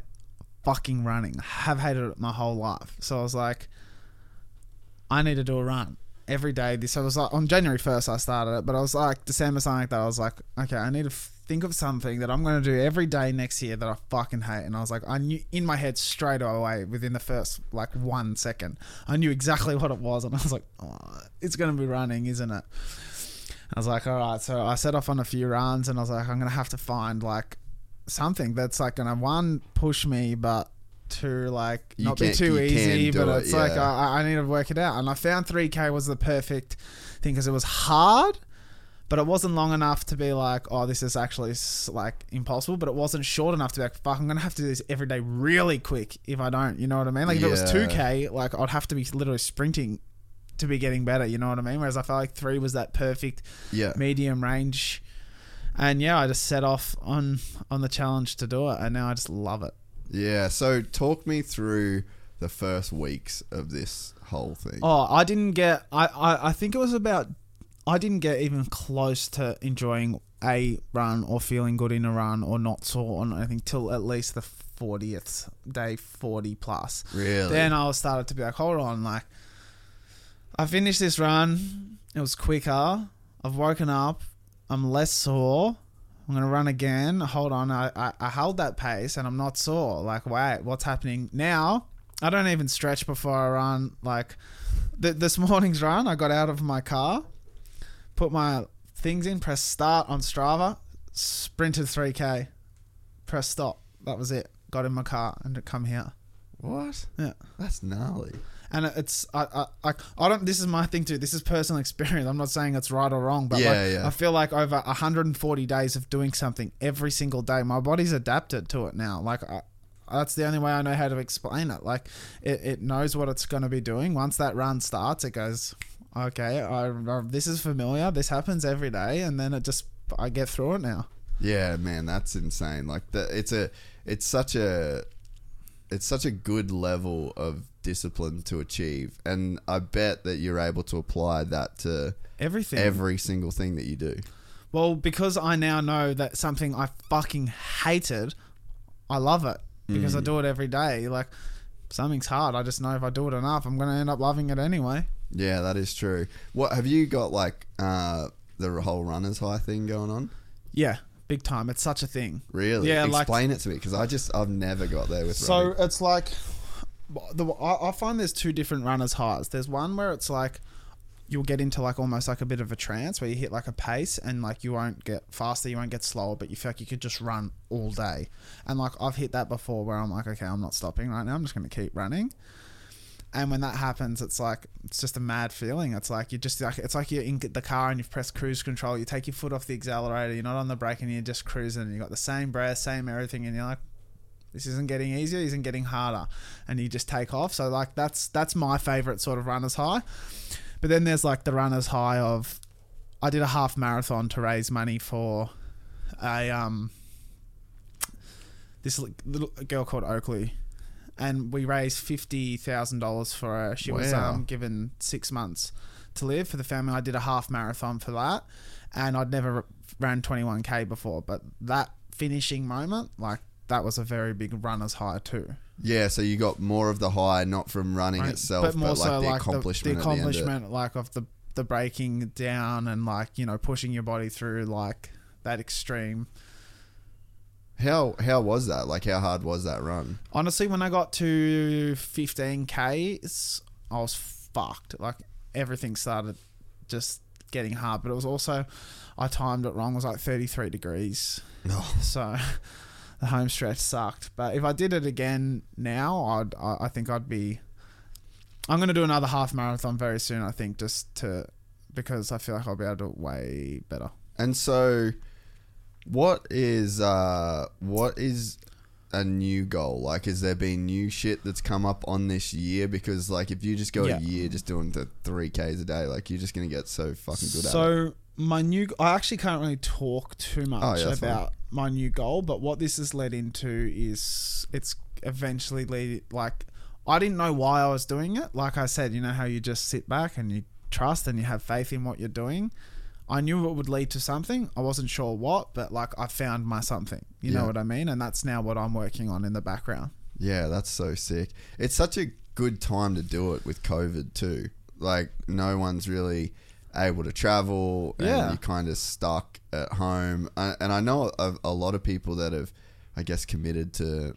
Yours is a pretty extreme example, but there's a lot of people that have... doing some cool things and big things. Heaps of people. That's why it's like I hate sort of like, I don't want to be like that person that's like, look at me, I'm the only one doing it. Like, it's like there's actually a lot of people doing some fucking awesome things out there, and a lot.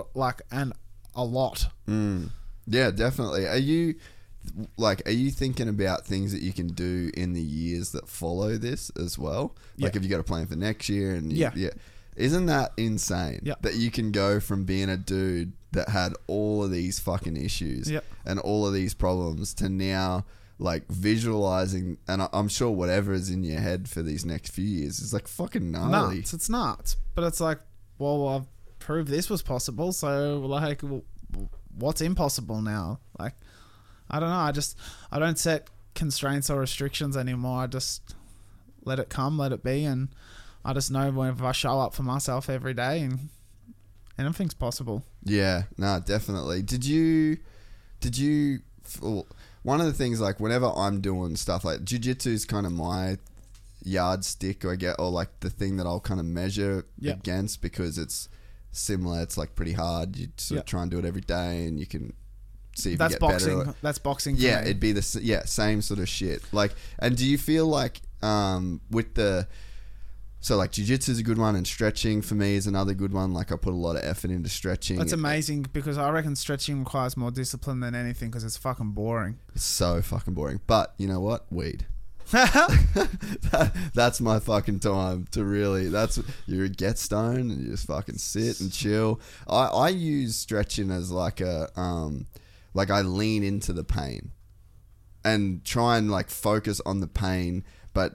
One of the, I guess, like a meditation sort of style thing is like drop a concept. Like, pain is just a concept. It's just a label that you're putting. Like, so there's a good way of thinking about this is like, you could have identical twins. Like, let's say there's another Mitch sitting right there, but his name's Brian. Yeah. And you're born on the same day. You're identical twins. Everything's exactly the same. You like working out. Brian hates working out.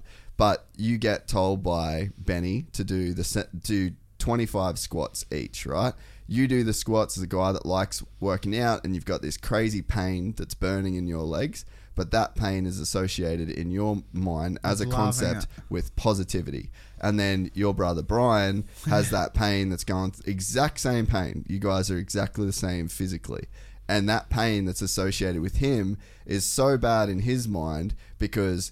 Like, on your end, you're going, this means that when I wake up tomorrow, I'm going to be sore. That's fucking sick. I love being sore. I'm going to get bigger. Like, there's all this shit that runs through your head. And then there's it's the same pain, but it runs through here. Oh, I'm going to be fucking sore today. I'm not going to be able to... I'm going to be sore when I'm sitting at my desk at work tomorrow. So it's like the feeling that's being presented to the body is identical, but the concepts that surround that feeling are completely different. Wow. One's causing a person a level of suffering in terms of like mental suffering at the level of the self, and then the other, like yours, is there's growth. No suffering. That's growth. There's like pleasure in that. There's a way for you to enjoy it. So I guess like when I'm stretching, I'm trying to get it to the point where it's like pain isn't even a positive because I'm getting better at stretching. There's just no such thing as pain. There's just the feeling, like whatever it is, the feeling of stretching. And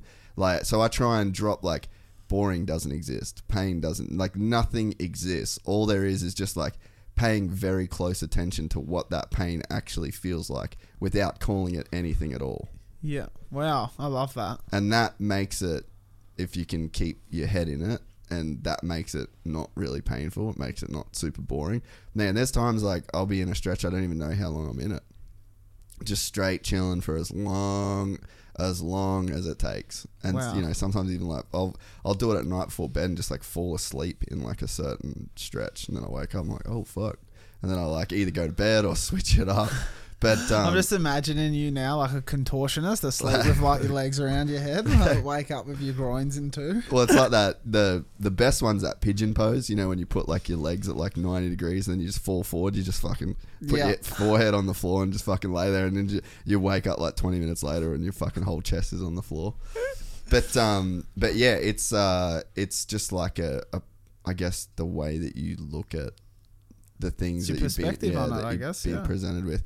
That's cool that you said boxing is like that for you, because that's what I said with Benny. Like when I watch all the stuff that you guys post with boxing, it looks like you guys are legitimately trying to get good at boxing. Yeah, I feel like that's like sadly the way that I started it, and the way that it's all happened was like the first involvement I ever had with boxing was like the influencer boxing card, where I hit pads for 8 weeks, then got knocked out in a ring, and then that was it. Yeah, like that was my entry level to boxing. And I was like, tell me about that experience. Oh, like it was, I did the Pretender to Contender fight. Like I literally just hit pads, did a few sparring sessions, and then did like an exhibition fight with who? Against this guy called Elias, who like if you don't get him up. Actually, can you get him up on Instagram? Like he's like looks like Tarzan, you know what I mean? Like cut it like fucking Greek god, you know?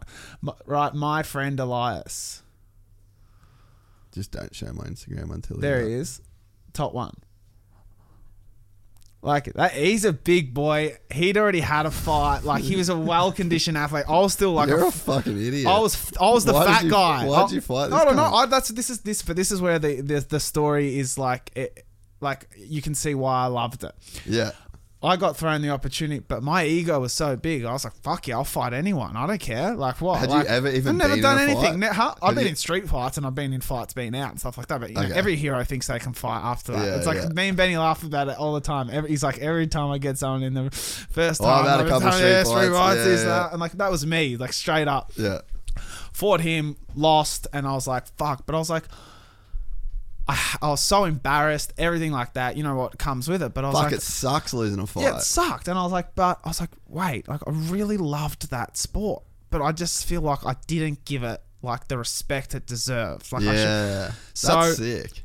Now, like fast forward now, it's like when I moved up to the Gold Coast, like I got Jacob NG, which is one of my other coaches. He's, you know, really good boxer. And then there was Benny that I met, and I was like, why can't I train this sport like it's my profession, but just not put any pressure around fighting? So I've been doing it like strictly like now for I think since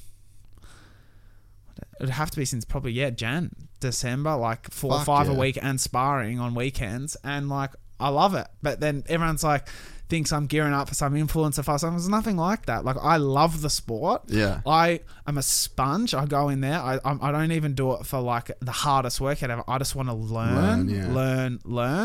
And if in 1, 2, 3, 4 years I feel like having a fight, or I feel like applying that what I've learned, then I'll do it. If not, though, I don't care. I'm loving every day that I train. I love learning and I love the sport, and I want to now pay it the respect that it deserves, because when I started it, I did it. That's fucking cool, man. Yeah, like there's something to be said. Have you ever read a book called The War of Art by Stephen Pressfield? No. So, really good fucking book. Definitely you should read it. It's only small, but it's epic. That's a bit like my dick. Unreal. Same as Ronan's. Small but epic. Small but epic. Fast hits. All right, can we get Elias off the screen now? I keep getting jealous of him. Yeah, he's a fucking rig, isn't he? I would. But you know what? To his credit, like we actually had a bit of like, my ego couldn't take the loss, and like we weren't on good terms after and shit like that. But I actually seen him at the boxing in Melbourne only about a month or two ago, and like, you know, hugged it out, and I was like, you know, like it was great. So I think we're even going to get some training. He lives in Byron now, so Sick. Get some more sparring, and I'll have a session, you know, That's have a hit fucking out cool. now that it's, you know, all Now- been aired out and it's all good, and I can accept that I've got knocked out. Well, now that you can actually fight, you understand that you probably don't really even want to fight that Exactly. much. It's like not really the move. And that's the beauty about it. I like saying it's like high stakes chess, like it's just strategic. Yeah, nah, dude, 100%. The book, The War of Art, Stephen Pressfield says, become a professional.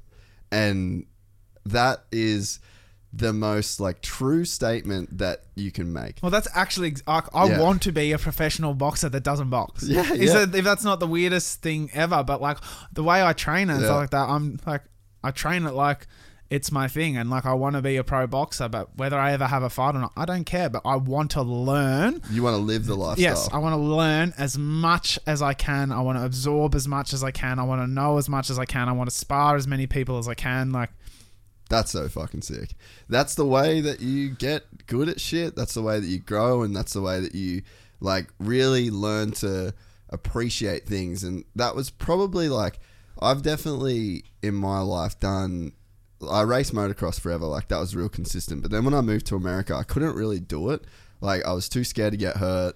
I didn't have health insurance. Like it wasn't worth it. that's a gnarly thing in America, isn't it? Dude, I got fucked. Like the whole kidney thing, there was like a whole story that I've said on here before. I won't go through it with you, but it was fucking gnarly. Wow. But yeah, so I was just like, I did it snowboarding. So I was like, I won't motocross, but I'll fucking snowboard. But yeah, so I just sort of stopped, and then I just did a bunch of random things, and I just didn't really stick to too much. And then I started doing jiu-jitsu, and I just got like, I think I'm 4 years into it now, but I just got like so into it. And the deeper you get into something, the more you can appreciate it, because you understand the little things. Exactly. It's the meta. When you get into the meta of things, then it's like, oh, fuck. Well, and it'd be the same. You'd probably feel that with running. You'd feel that with boxing. Well, even like, that's what I love about boxing now when I watch boxing versus when I used to think I watched boxing. Like, it's like you see that one big punch, but what you don't realize is the other 3 or 4 punches to set up that punch that's making them drop their guard, lift their guard, bring it back. You know what I mean? It's the little things that you pick up and which you really appreciate. That's why it's like, I'm just like obsessed with all the little things, because it's like it's like I'll learn something that's so small and it will take me weeks to get my head around. But when you think about the highest level boxers, they're piecing together 100 of those things at the same time every second for 10 rounds. You know what I mean? Without breaking without fucking not even one thinking mistake. about it. They're on the canvas. It's like, where else is the stakes that high? Yeah, no, it's so cool. And like, you've got to the level now, like you've done it long enough to get to the level where you can start to appreciate that exact concept. And it's the like art of it. And that it's endless. There's this infinite level. Like that's, you know, one of the big appeals for me with jiu-jitsu. It's like, this is infinite, dude. Like my best friend who's a black belt is, you know, he's only a couple years older than me, but he's been doing jiu-jitsu 9 years, and it's like, he's a fucking black belt. We still think that we're in the same point of our journey in terms of we've still got infinity left. You know, because you can never know it all. No, and it's this constant like changing thing. It's like the shifting sands. This comes into style. This comes into style. This comes into play. This new rule comes in, and there's just like so much, like and that's what you hear people say, like he does the basics so well. It's like a jab. You can throw it. The jab's like the first thing that you land in, or like that's my favorite punch, the jab. Yeah, and it's like that you could spend 20 years on a jab. Yeah, that's a fucking crazy thing. I love it. But yeah, it's like I think that it's like one of my pieces, if I ever give somebody advice, will be like, man, just go deep. The deeper you go, the more there is to enjoy. So true. It's good because I feel like I go deep into everything. Like, and I get obsessed and addicted, and I'll go deep as fuck, and then I'm like, oh, this isn't for me. I'll change to the next thing. Like, I've been through so many different phases with so many things. Like, I went through this massive table tennis phase where I went so deep into it. Like, thought I was going to be the next Olympian. Went through it with darts. Like, I just find things and I'll be like, I'll give it a real big crack, and then I'll see. But like, boxing's been one that's like, even like my partner, my family, like they all said like they've never seen something stick with me like that. Like, it's been months and months and months and it hasn't gone away, whereas the other ones were a bit more phases, but I still went deep to see if that was the thing for me. And it's like, how do you know what's for you if you don't at least try everything and go like deep enough to at least give it a crack? Oh, definitely. And there's beauty in that. Like, I went super hard into surfing when I lived in America, and now I can surf pretty good. Yeah. Like, I could go anywhere and pretty much surf. Like, I could go do a holiday in Bali and go surf. So, that's not the thing that I'm not waking up every morning to go out and surf, but I'm definitely not bummed that I went deep into surfing for a couple of years. It's probably something I'd love to add to my resume, to be honest. I wish, especially living here. That's what I mean. It's like, I don't surf enough, but I got like a bunch of boards. I live 300 meters from the beach and I just never go there. But I've just decided with time, like, you only get X amount of time. And I just decided, here's my list of shit I do. Valuable. Yeah, here's my list of things, and if it's outside the list of things, I just say no. And on that note, no surfing for me then. yeah. But it's fucking it frees you up when you can. I get it comes back to that discipline, I guess. But I think one of the things that might, I don't know if you've thought of it like this, but I think one of the things that might keep you in the boxing thing, at least for me with like jiu-jitsu, is this the humbling. Oh, like, yes. I just know, and I talk about it all the time. Like, I'm going to train tonight right after we leave this podcast. I'm going to drive my fucking sorry ass to the gym. I might not have drunk enough water. I might not have got enough food in me, but I got to fucking go there, and I'm probably going to get bashed. Yeah, I love it. And you know what else I love too? It's the only sport that's like, you just can't judge a book by its cover. No. It's my favourite thing. It's like, so funny. You can ask Benny about this story too. Timmy Hanley. Like, I was leading up onto that whole fight card, so I was doing sparring every weekend with him. Benny bought one of his mates in, Lukey Scullion, his name is. He had I think, like 13 amateur fights or something like that. But we were sparring with him, and I knew I had rounds with him, and Timmy had rounds with him. And he's walked in, like, glasses on, just looked like the most, like, just... You would never, ever pick it. You know what I mean? And me and him both at the same time looked at Benny and went, and that is why you never pick a fight with someone you do not know. And it was just that fucking thing, knowing that he can get in that ring, whoop our ass, and no one would ever know. Like, I love that asset that you can, like, and that's what I love, like, that the boxing gives people that. Oh, there was definitely. a really good quote about boxing that I read recently. I'm trying to remember it, but I can't. It's on the tip of my hand. It was like, it gives... I'll be able to find it. I'll send it through to you. Yeah, definitely. There's a funny story that's kind of along that vein. When I first started jiu-jitsu, I did it for like 5 months. And then there's this guy in Australia called Lachlan Giles. And he's like one of the best competitors and coaches in the world. He's a fucking G. Like, the dude, literally, his brain is thinking jiu-jitsu for probably 70% of every day for the last 20-something years, you know? And this dude is a fucking killer. Like, he could rip you apart. Like, just work his way around your body, break everything really fucking easily, and you'd have zero power to stop him. Literally zero. Wow. So we're in Thailand at this. I flew to Thailand. I've been doing jiu-jitsu like 5 months. Flew there, did jiu-jitsu for 3 hours a day for 10 days. It was fucking insane. Like, one of the best experiences of my whole life. And on one of the last nights, we're in like this pool hall in this little town in Thailand. And there's all the Muay Thai gyms that are around. And these young Muay Thai guys were fucking thinking they were pretty hot shit. I love this and it's kind of anticlimactic, but it shows the level of fucking ninja that Lockie is. These kids like bumped into him, and then they just tried to start shit with him. And anybody else, dude, anybody else would have arced up, especially someone that's got the skills of him. And he was just like, he was like, sorry boys, I'll get out of your way. We'll go move to the other table. And dude, it was a pretty gnarly. That's the true art of discipline. It was anticlimactic in a story sense, but the impact it made on me was huge. I was just like, once you zoom out and look at what that's taught him. It's like you see, like you hear people go, "I would never put my kids into martial arts or boxing, teaching them violence." It does the opposite. It teaches them the art of discipline.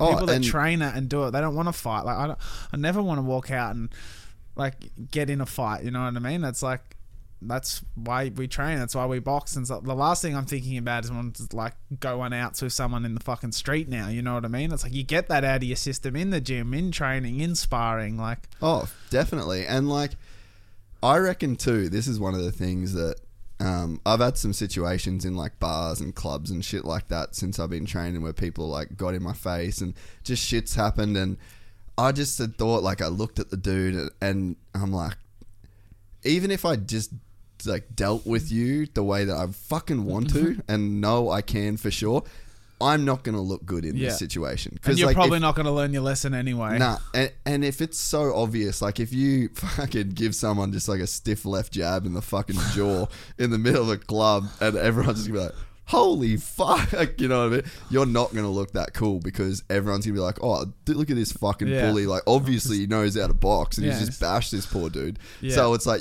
There's no winners in that. Nah, you're in like a lose-lose situation. And that is the beauty of it, though, is because it backs you into that corner. Because you're like, did someone get in your face? And I'm just like, hey, mate, I'm sorry. Yeah. You know, it removes like the insecurity around...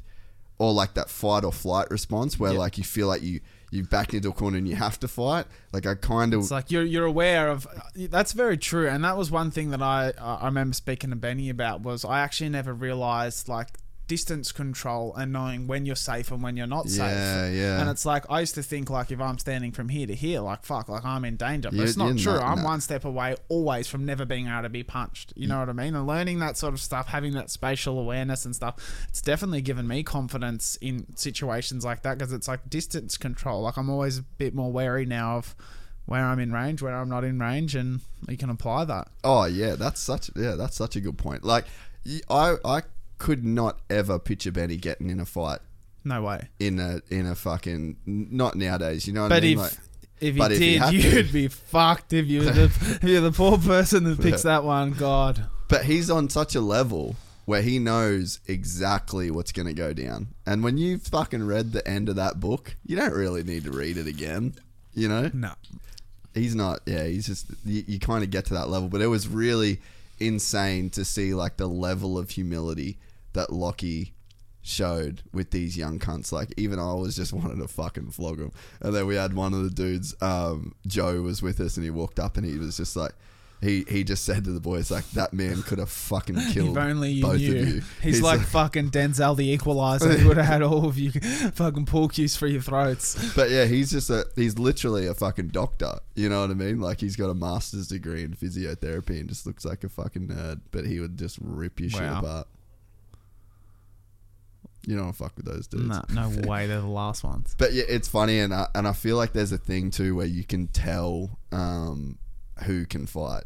Oh yeah, you just know now. Like if you've seen enough, and the argument that people would always like my mates would make about jiu-jitsu is they're like, oh yeah, but this and that. It's like, man, the average person, like I'm going into the gym and like practice fighting with people. Like there's some rules, but we're practicing fighting. So when someone moves to take me down and when someone goes to do, like they're real reactions that I'm training every day. So this might not be a real fight, but like all the reactions are there. Your instincts are going to be pretty on point. And even if that dude knows how to fight maybe, or like he's good at street fighting, I guarantee that like just in terms of the numbers, like I'm stacking up the numbers. Like I'm stacking up reps. I'm sure more than this pub brawler 100%. is. So you just want to back yourself in that situation as well. For sure. You just feel like more ready, I guess.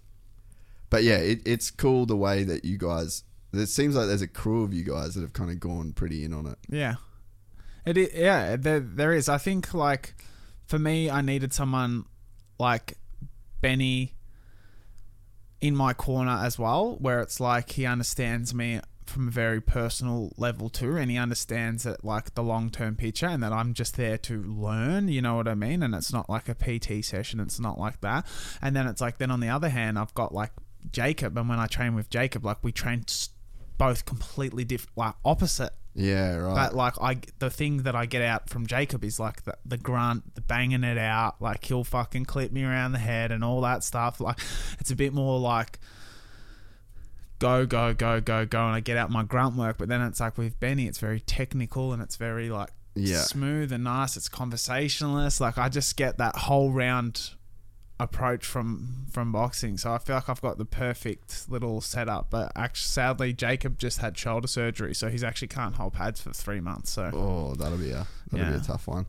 Yeah, the shoulders. My brother just had a full Rico, and it was like 6 months. Yeah, it's nuts. Yeah, at least I think one of the good things about boxing is you're not really getting like a lot of crazy injuries the way that you guys are training. Oh yeah, especially me. Like I'm not getting bashed fucking all the time, you know what I mean? Like I feel like with my training it's perfect. Like I'm running flat elevation, like straight lines, so like my joints and stuff like that are pretty all good. And then with boxing, like it's, you know, very flowy pad work, stuff like that, very technical based.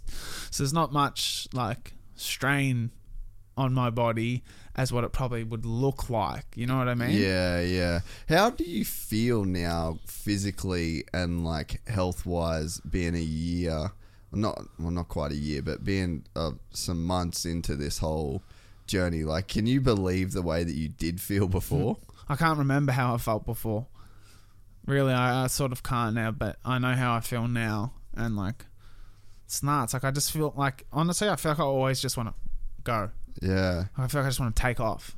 Because even like if I go, like when I always am wearing my runners and shit, because I never know when I need to do my run too. Like that's another thing. Like I always ready. You know what I mean? Like so you just get it in where you can. Yeah, I get it in wherever I can, and like I always find myself running like small for play. Like I'll just like if I park my car and I got out of here, I just like run there. Like it's pretty fucking cool. Like you think about back in the day before the fucking wheel, you know, you either had a horse or you fucking walked or ran, you know.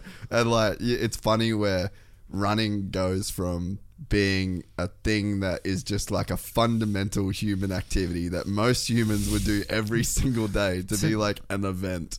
Yeah, to being like something that you put off for 6 months. Or you need $200 shoes to do. Don't you reckon, like, I feel like I swear before I started running, like, it was the same for everyone. Like, you have not ran for like 6 months to a year, then one day you get up and you just decide you're going to go for a run, and then you're sore for the next 5 days and you never do it again. Yeah, that's been me on multiple occasions. I swear, that's like everyone's running journey. Yeah, you've actually got me fucking keen to go and run 3Ks. I'm going to do it next week when we launch this in your... in my honour. In your honour. I'd love that. I'd love to do one with you, but I think you'd fucking smoke me. I can come down to your pace. There's no rules on where my pace needs to be. Yeah, well, all right. Maybe we fucking do a run next week. Why don't we do that? Why don't, on the launch day of this, I'll run with you. All right. I'll be fucking down with that. We'll go run along Burleigh. Yep. Because where are you? You're living in Broady. Broady, but I can come to Burleigh. That's fine. I love running Burleigh. I was going to say, run to Burleigh. You'll be a little bit tired. And then do the 3K. I'll do me 3Ks with you. Sounds fair. What was your way of like, when you got into it, so you did the Strava thing and you like did the watch, so you knew exactly where you're at? Yeah, so I actually started off with the Apple Watch, but I was too, like, I always sometimes didn't charge, sometimes it was dead, sometimes I forget it, and when I did that, it really fucking, like, threw me off. So I needed something that was like, and I was like, okay, I always have my phone on me, and my phone's generally always charged, so I need to sort of make it a bit easier for me. So I found Strava, and that just worked perfect for me, because I always had it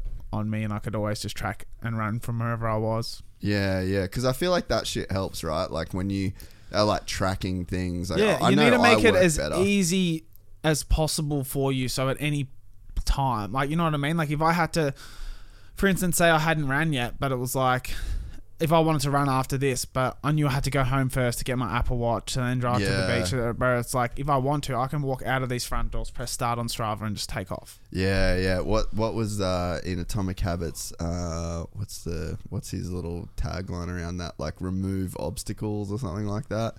Like when you're trying to create a new habit, remove all the obstacles. So if an obstacle is like an Apple phone that's not an Apple Watch that's not charged, then just remove it. Then remove all of the the distraction or like the possible barriers to entry. Well, that was why I got rid of the Apple Watch. Yeah. So right.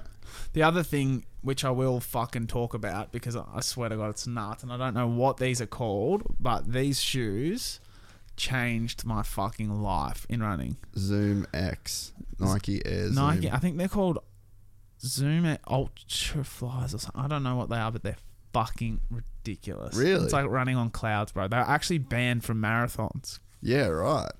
Can you pull them up, Rose? I think they're called... How much are those fuckers?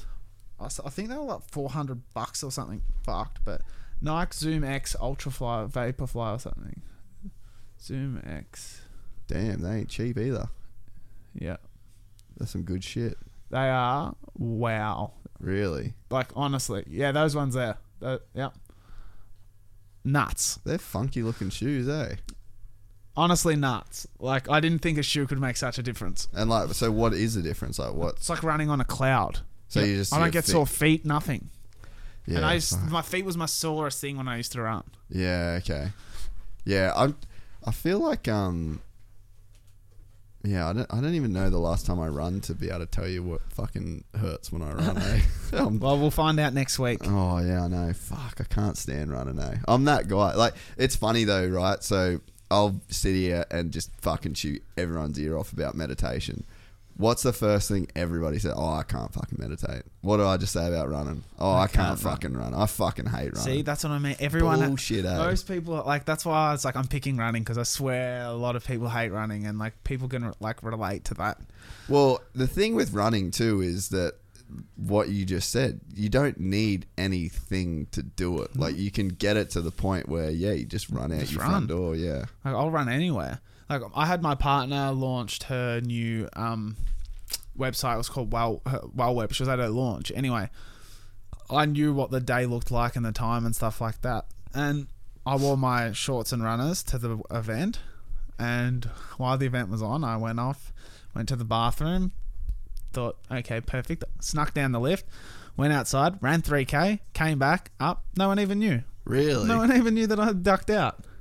Just literally ran downstairs, quickly did 3K and ran back up. Nope, not one person knew.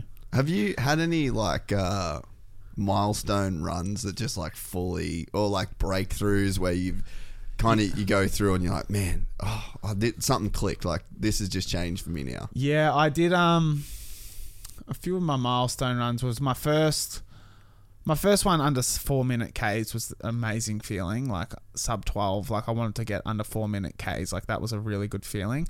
I actually broke sub 10 on treadmill, but that's easier to run. I did 3-minute 18 Ks. So I did, it was like a 9:56 or something like that. But it's a bit easier on treadmill than it is running on land. So that was another milestone where I was like, fuck yeah, that was mad. But today was actually probably my best milestone run, being sub 11.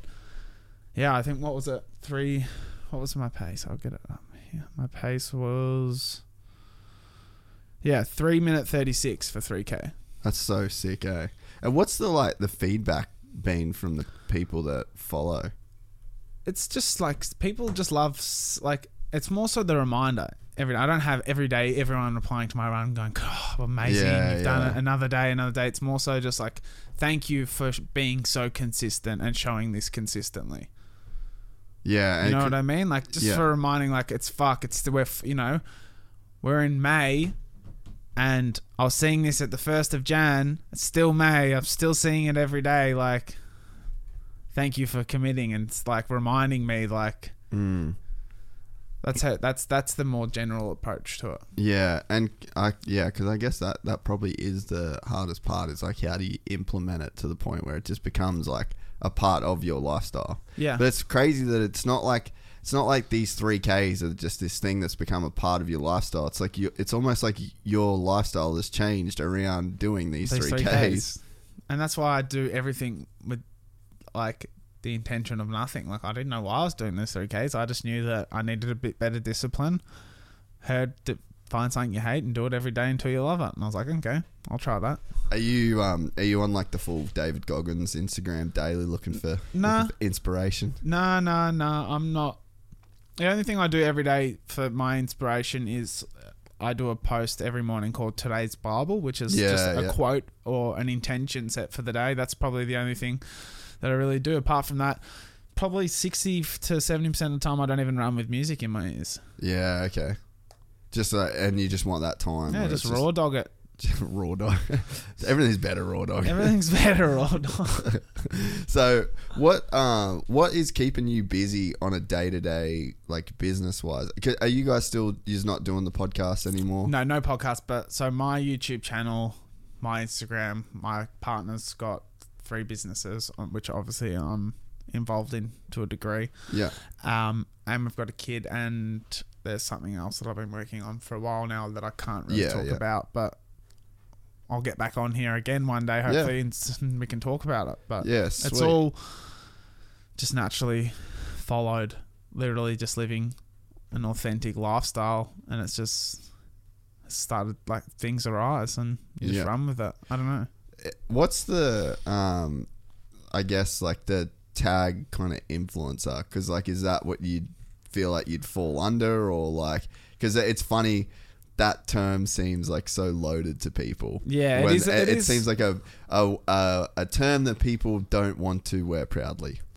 Yeah, but also I'm not going to shy away from it. I feel like having influence is a good thing as long as you're influencing people to do the right things, and I feel like I do. So I'm pretty proud to influence, you know what I mean? I feel like I put out a pretty good message. People can take it. They don't want to take it. They don't have to follow me, but I feel like the shit that I put out, I'm pretty happy with and proud of, and if it influences people, I feel like I'm influencing them to at least do semi the right thing, and if it helps 1 or 2 people, then I'll fall under that category for sure. And so you are then one of the rare people that don't see it as, I guess, like a negative term, because I feel like it's just become a negative I would term. never put it this way. I would never go, hey mate, I'm Mitchell and I'm an influencer. You know what I mean? I never. Someone says, what's your job title? I don't go, I'm an influencer. But like, I understand that if you were to call a spade, well, I'm a spade. Yeah, fair enough. But why do you think it's got like that negative connotation then? Or like, because some people just not so much dudes, but chicks especially, like, you're a fucking you're an influencer. Like, that's what your job is, to get, you know, products, and then you put it on your Instagram, you make a post about it, and that's the description. It's like, I feel like if you've chosen to do it, then you shouldn't be like self-deprecating about the label, you know, because like every chick that I know that like is, if you call a spade an influencer, they're so self-deprecating, like, oh, influencer, you know what I mean? They want to talk down. It's like, well, fuck if you're doing it. Like, at what point do you own it and like say exactly what you just said? Once again, it's one of those things that's been given a label, and then all of a sudden all of these negative connotations have been attached to it. Now everyone's scared of the label, but at the end of the day, it's just a fucking label. So like, who cares? I'm not going to get hung up about a job title or a label, you know what I mean? Like, call me a fucking influencer, call me a fucking an idiot, call me a motivator, call me a runner, call me a boxer. I don't care. Like, I'm just doing my thing. Yeah, that's probably the move. But it just doesn't seem like that's the way that people are kind of. I guess like, most people look at it. And sadly, I feel like I'm not here to talk up or to shit on influencers or anything like that. But like, I feel like a lot of, say, influencers would have been given those bad connotations, because I feel like people just see what they do and they're like, fuck, their life is too easy and I wish I had this. Okay. You know what I mean? Like, it's like they live so easy. So I hadn't thought of it like that. And it's like, fuck you fucking influencer. You know what I mean? Like, which, once again, like, yeah, it's a hard one too, because like, if you're a fucking super hot chick, it's like path of least resistance. It's like, you're gonna get like followers and people are gonna follow you, and like, you're gonna become an influencer probably, you know what I mean? You're going to have influence because you're going to have people that follow you in critical mass. When you put out a message, you can influence those people to do things, to buy things, to say things. Like, simple as that. Yeah. Fuck, it is weird, eh? It's weird when like, because you're super fucking like, and I'm talking about chicks in this sense, like, because you're super hot, like, that's the path. Like, that's the funnel. Like, you kind of just, you gravitate towards that because there's a lot of money to be made. You can, and it like can fucking get you good shit. It makes your life a lot easier, you know. 100%.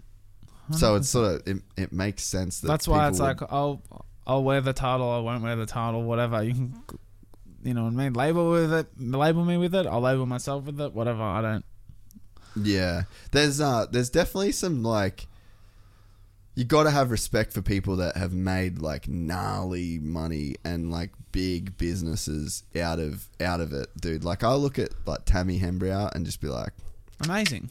Go you. Amazing. Go girl. Like amazing. Absolutely, you've figured it out. Like bro, there's 20 million people in Australia. She's got 11 million followers. Like half of the fucking. She comes from the Gold Coast, bro. Like fucking, if you can't tip your hat to that, then you're fucking jealous. You know what I mean? Like if you can't look at that and go like, that's amazing. You got like what she like her app. So Tammy Hembrow Fitness. She's got Saskia Collection, her activewear label. Like her deals with like Good American, I think it is, or something like that. What is it, Khloe Kardashian thing? Like they're big scale shit. You know what I mean? She's doing big fucking things. If people still want to slap the term influencer on her and label her that, then fuck, that's on you. Yeah, that's on you, because she's a fucking businesswoman. She's created an empire now. You know what I mean? That's not an influencer. Yeah, I was gonna say at some point, if you're the chick or the dude that's like down on that label of like being an influencer, okay, here's what you do. You become a multi-fucking millionaire like Tammy Hembrow, and then all of a sudden you go from being an influencer to just a bad bitch. Yeah. Like, that's the fucking label that let's outgrow this. Maybe influencer is the apprentice label. You know what I mean? Influencer. From influencer to business owner, do you reckon that's the transition that people will go for?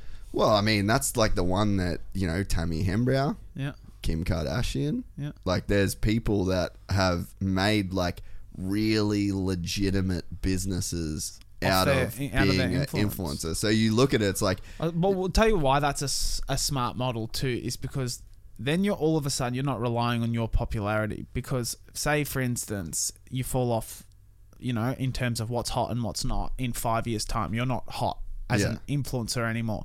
Well, guess what? You're a brand owner. So what do? You use your marketing budget to pay the new influencers to influence your brand, and you're still creating and still following on. Whereas if you don't turn that into anything, you're relying on whether you're hot or you're not, and you become not, you've got no fallback. Yeah, and if you get stuck on that whole label and you never really... Because I feel like... in my own experience, right? So there's a point where doing this podcast where I'm telling people like, oh yeah, I got a podcast. Oh, you do that full time? Yeah, I do that full time. Oh, that's cool. And you know, every time you tell somebody like, oh yeah, I'm doing this podcast, you feel it. Yeah. You know what you're getting back from them. And it's just like, you got to wear that feeling for a really long fucking time. And somewhere, I don't know exactly when, it just changed. And I was just like, yeah, this is what I do, man, blah, blah, blah. And I don't give a fuck what people think about it.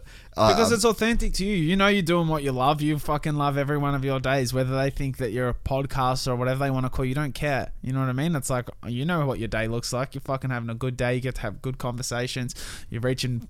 Your message is getting shared. You're hitting the millions of people. Like, you're doing you. Like, at the end of the day, what their interpretation of is on a handshake when they introduce yourself, you're not going to lose sleep over it. But that place, you can get stuck in that place, I reckon, of like caring and feeling it and like always whatever. Because whenever you do anything, like whenever you set out to start a business, whenever you like my friend Sam, for example, like he owns Fist Handwear. They make motocross gloves. He's been doing it 10 years. And there was a point in time where Fist gloves weren't the coolest gloves to wear. They just weren't. Yeah. You know, and he started at the bottom and then, oh yeah, I got this glove company, and people would have just been looking like, oh, that's cool, man. You know, like how long are you going to be doing that for? Like maybe you should get a job. Yeah. And then it's like at some point you turn around and fast forward 10 years, he's the second biggest glove company in Australia. And then now nobody's looking at him like, oh, when are you going to get a full-time job? But it's like he embraced that feeling, or like he saw what he was going to be and didn't take stock into what anybody else was thinking in the moment, you know. And I think that's important. It's an important thing to be able to do, and it's a hard thing probably to be able to do. Oh, and I think that's the thing that either stops people from like reaching their potential or stops people from starting at all. Yeah. And it's like, you're not, you can, it's cool the way that you said it. You're like, oh, they call me the fuck you want. Like, I'm doing, this is what I do. I do this, and this. And then I've got these plans and these plans.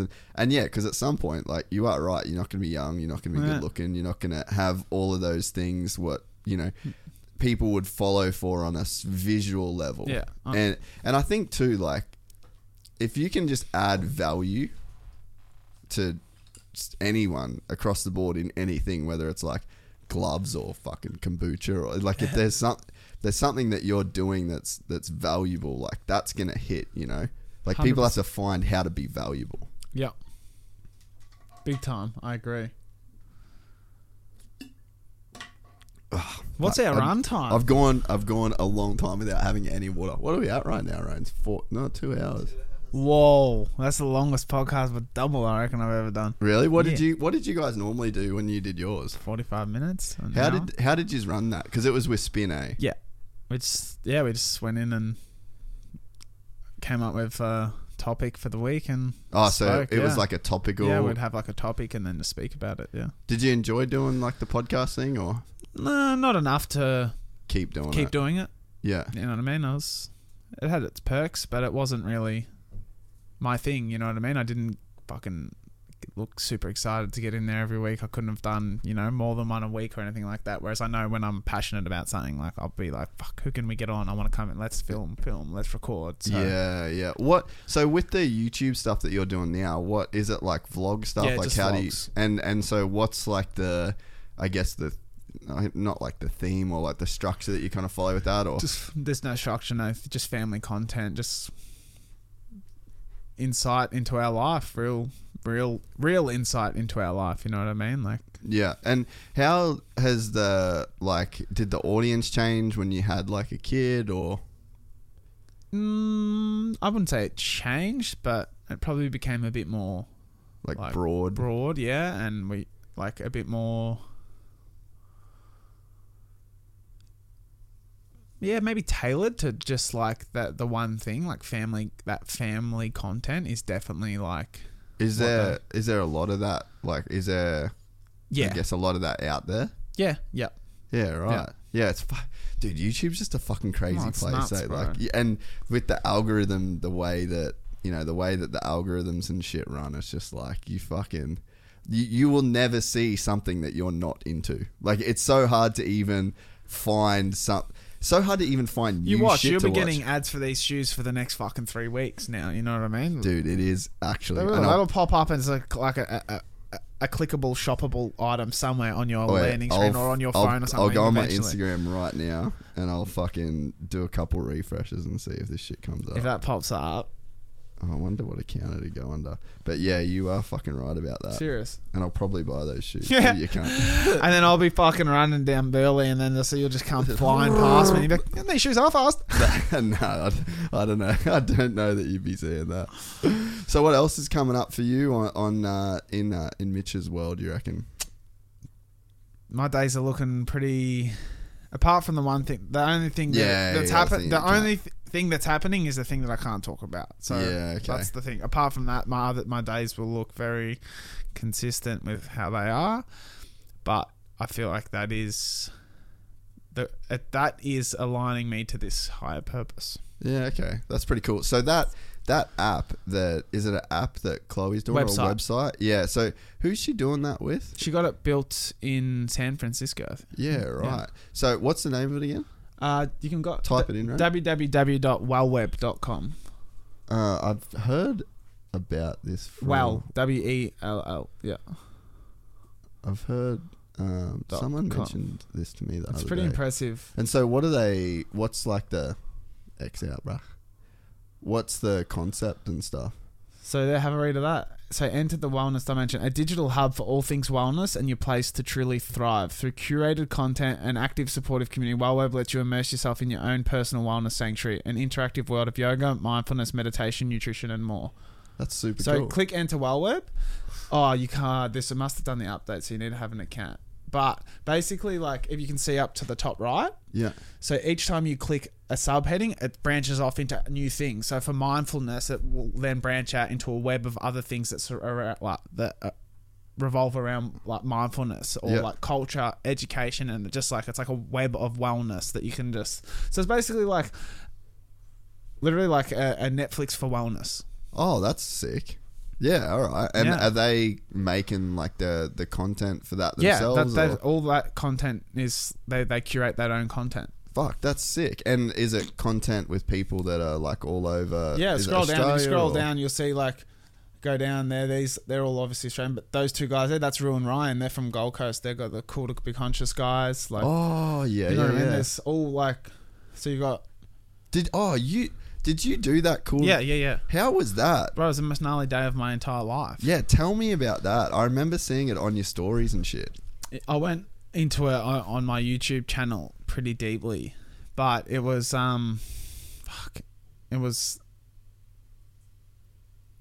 bro, I don't even know if I'm gonna have the like capacity to talk about it. Like, really? It was that. It was gnarly. that much. So what I will say is there was like, maybe you can even put it in your link notes, but there's about a 15-minute video where I talk about it really deeply on my YouTube channel that you can maybe put in the link notes to have a listen, because like it was nuts, bro. So there was some stuff that you were like having to just like hug strangers. Yeah, bro, like full on like. There was this one thing where it was like where you had to acknowledge like ego and stuff like that, and we like the guys had to take off our shirts, and then we're in a room with women as well, and we're all walking up into each other's, like staring at each other like you want to kill them, screaming at each other's faces, like I was standing over like girls, like staring into their soul while they're like crying and shit like that, and you can't smile, you can't be like, are you okay? You can't touch them, like literally just walking around taking souls. And then it's like you go out. And then like the next thing was you had then like that, like I remember like this girl that I did that to, and like I was like thinking, fuck, like she came then like in the next exercise she had to walk up to me and say like, will you guide me? And I'd be like, will you trust me? And then she was like, yeah. So like she shut her eyes, you have to walk her around and all, like just like it was so fucked the way it worked. And all of these things were all broken down, and then it all came down to this last minute like 45-minute breath work. So for 45 minutes you're doing the and then bro, like literally I don't know, maybe 10 minutes in, like the whole room was just screaming, crying, like there was literally people screaming like fuck, really, like I was howling, I was bawling my eyes out for like literally like 25 minutes, and I had no idea what for. Wow, that is nuts. Heavy. Woke up the next day, bro, and I physically felt like 10 kilos lighter. I couldn't describe it. Really? Yeah, it was the weirdest feeling ever. That is full on. Completely sober. And completely sober. And mind you, if anything, I'm a skeptic of that stuff, not a believer. So I wasn't going in being one of those guys that like, I live for this, I'm trying to be like, this is my life, this is me, like I want to open myself up to my You don't talk with your hands constantly. Yeah, I was in there like, I'll give it a crack, see where the day takes me. 6 hours, 6 hours, I'll be able to get it back if it's shit, you know what I mean? And then bang, from the fucking first minute, you were just in. And then I left and I was like, what the fuck just happened to me? So why, like, what was the reason that you did it? Like, what got you into doing it? They actually, when Chloe launched WellWeb, these guys did this little, it was probably like a 10-minute breathwork exercise at the thing, and I had a really weird experience when I did the breathwork. What happened? Well, it was like a guided breathwork, and long story short, like they were like, we were at like the top of the Q1 for it, and when they were like saying, like they were instructing like you through this breath, and I'd never done anything like this before, so I was just like, whatever, like I'm running with it, and I was just visualizing myself, and I was like, now you're blah blah blah, and we're beaming energy out of thing, and it's looking back, and like I was just imagining myself doing all this stuff. But then like when that was happening, I just noticed like my hands were like turning in and stuff like that, like to themselves. And then like he said this thing, I like, you find yourself come back to your body, and then like he's like, sit there, and like I like felt myself sit on myself, and my hands released, and I was like, what the fuck just happened? I was like, I didn't make a big like song and dance about it or anything like that, but I was like, something happened. Like there was like, there's enough there for me to be sort of intrigued. And they're like, you should come do, like, we've got our first big seminar, it's a 6-hour thing with, it's like, you know, there's ice baths, there's all these different things, and they're like, you know, it's $200 a ticket, but like I think you'll get something out of it. And I was like, fuck it, like I that's enough of an experience for me there to not understand what went on, but to give it my time. It's got my attention. Like, that's fucking cool, dude. It's cool that you did it. And so what? So the meditation that I did this morning, it's one that it's just a 10-minute thing. And so I do on the app that I use, it's just a daily meditation. Yeah. It's the same, Sam Harris guides it every day. And it's similar styles. There's like a few styles where like one you're looking at the breath, one you're looking at, you're trying to look for yourself, with some's eyes open, some's eyes closed. So there's a bunch of different varieties. The one that I did today, you have to picture somebody in your mind that you have a very uncomplicated relationship with, and then wish that person well, just over and over and over and over. And I did it today. Like, I thought about Daniel Ricciardo, like he's racing Monaco on the weekend. So I was like, you know what? I'm fucking send Danny Rick some good vibes. That is mad. But like, I could just struggled. I really, really struggled, like for whatever reason. And it's your ego. Wow. There's like some weird shit that some days it's real easy for me. Like when that's my least favorite meditation as well. And I think that there's like signs in that.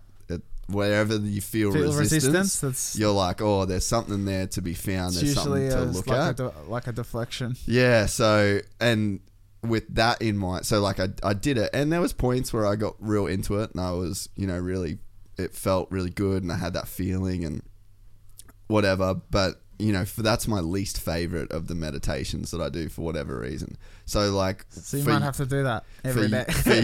Yeah, for real. And for you, like doing that thing where you're like screaming at somebody's face, like what was your experience of the ego there? Because that's where it would be so intense. Like the resistance to like not want to do what you would have had to do would have been intense. Okay, so it was very weird because like within like, it was only like what, a 5 or 6 minute like window, but in that time I went from myself to being like walking and being like, this is fucking dumb, like this is so stupid, to then seeing how serious everyone was taking it, to no one breaking, to me being like, hold on, I can fucking do this now. I want to fucking be serious and tougher and scarier and better. And then like I'd see like a guy would like fucking scream and do this, and then I'd be like, oh, like he's just raised the bar, now I want to raise the bar. And by the end of it, you can see everyone's just all ego there, just fucking walking around. And then you could see the people that struggled, like they like with the tears and all that. But it was nuts. Like that's what I mean. It's so hard.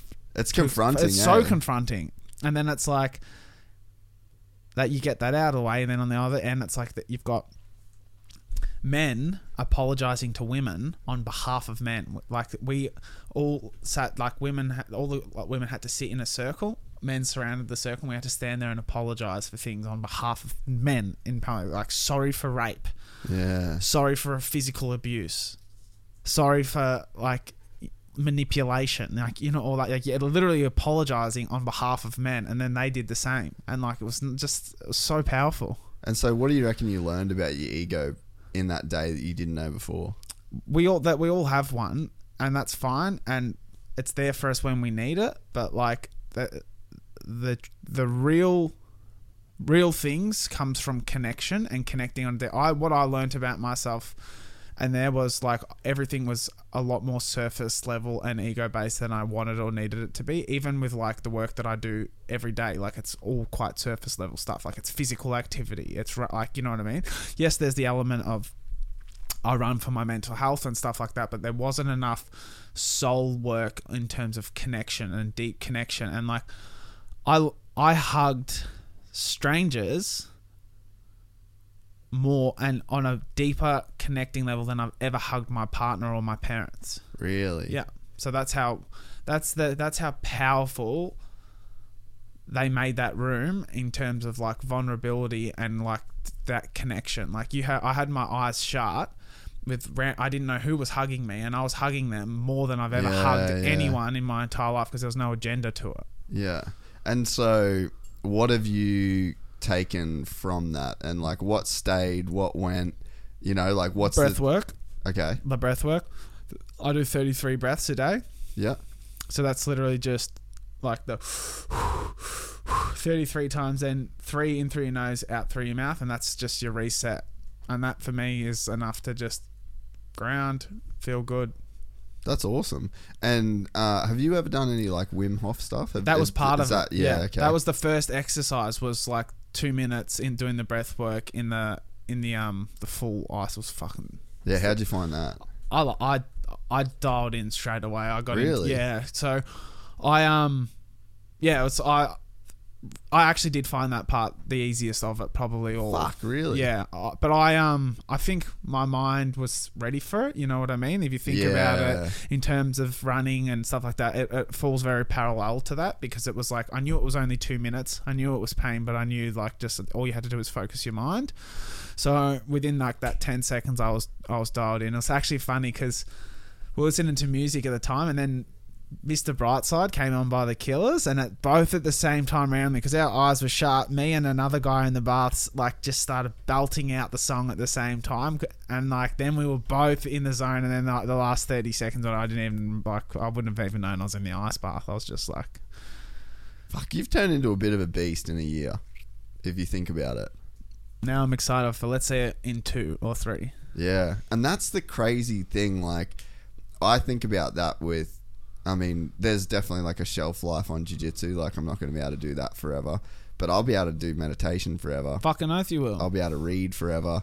And I think about, I'm like, fuck, man, I read like 30-something books a year. You do that amazing. For fucking 30 years. Like, that's a lot of cool shit. And, you know, it's even knowledge, bro. Knowledge is power. Yeah, and even like the minutes of meditation, like I really like seeing that go up. Like every few months I'll have a look and see where I'm at with that. And it's like, it's crazy to think, it's crazy for me to think now, like looking back at someone that like spent most of my life not doing it, that like I've actually spent so much time like being kind of nothing, like being what I actually am before everything else. Like before I've got a podcast, before I've got a bad attitude, before like whatever you are before any of those things come to be, like that's actually what you really are. Everything else is just like you plus all this other random shit. So like I feel like I've just sat. This is weird. This is another quote I posted today that reflects that. You don't get in life what you want. You get in life what you are. Yeah, and that's what you've just got in life, what you are. Yeah, well, and I've like sat down with that dude. Yeah, I've never done that before. You know, like I never even knew there was that dude.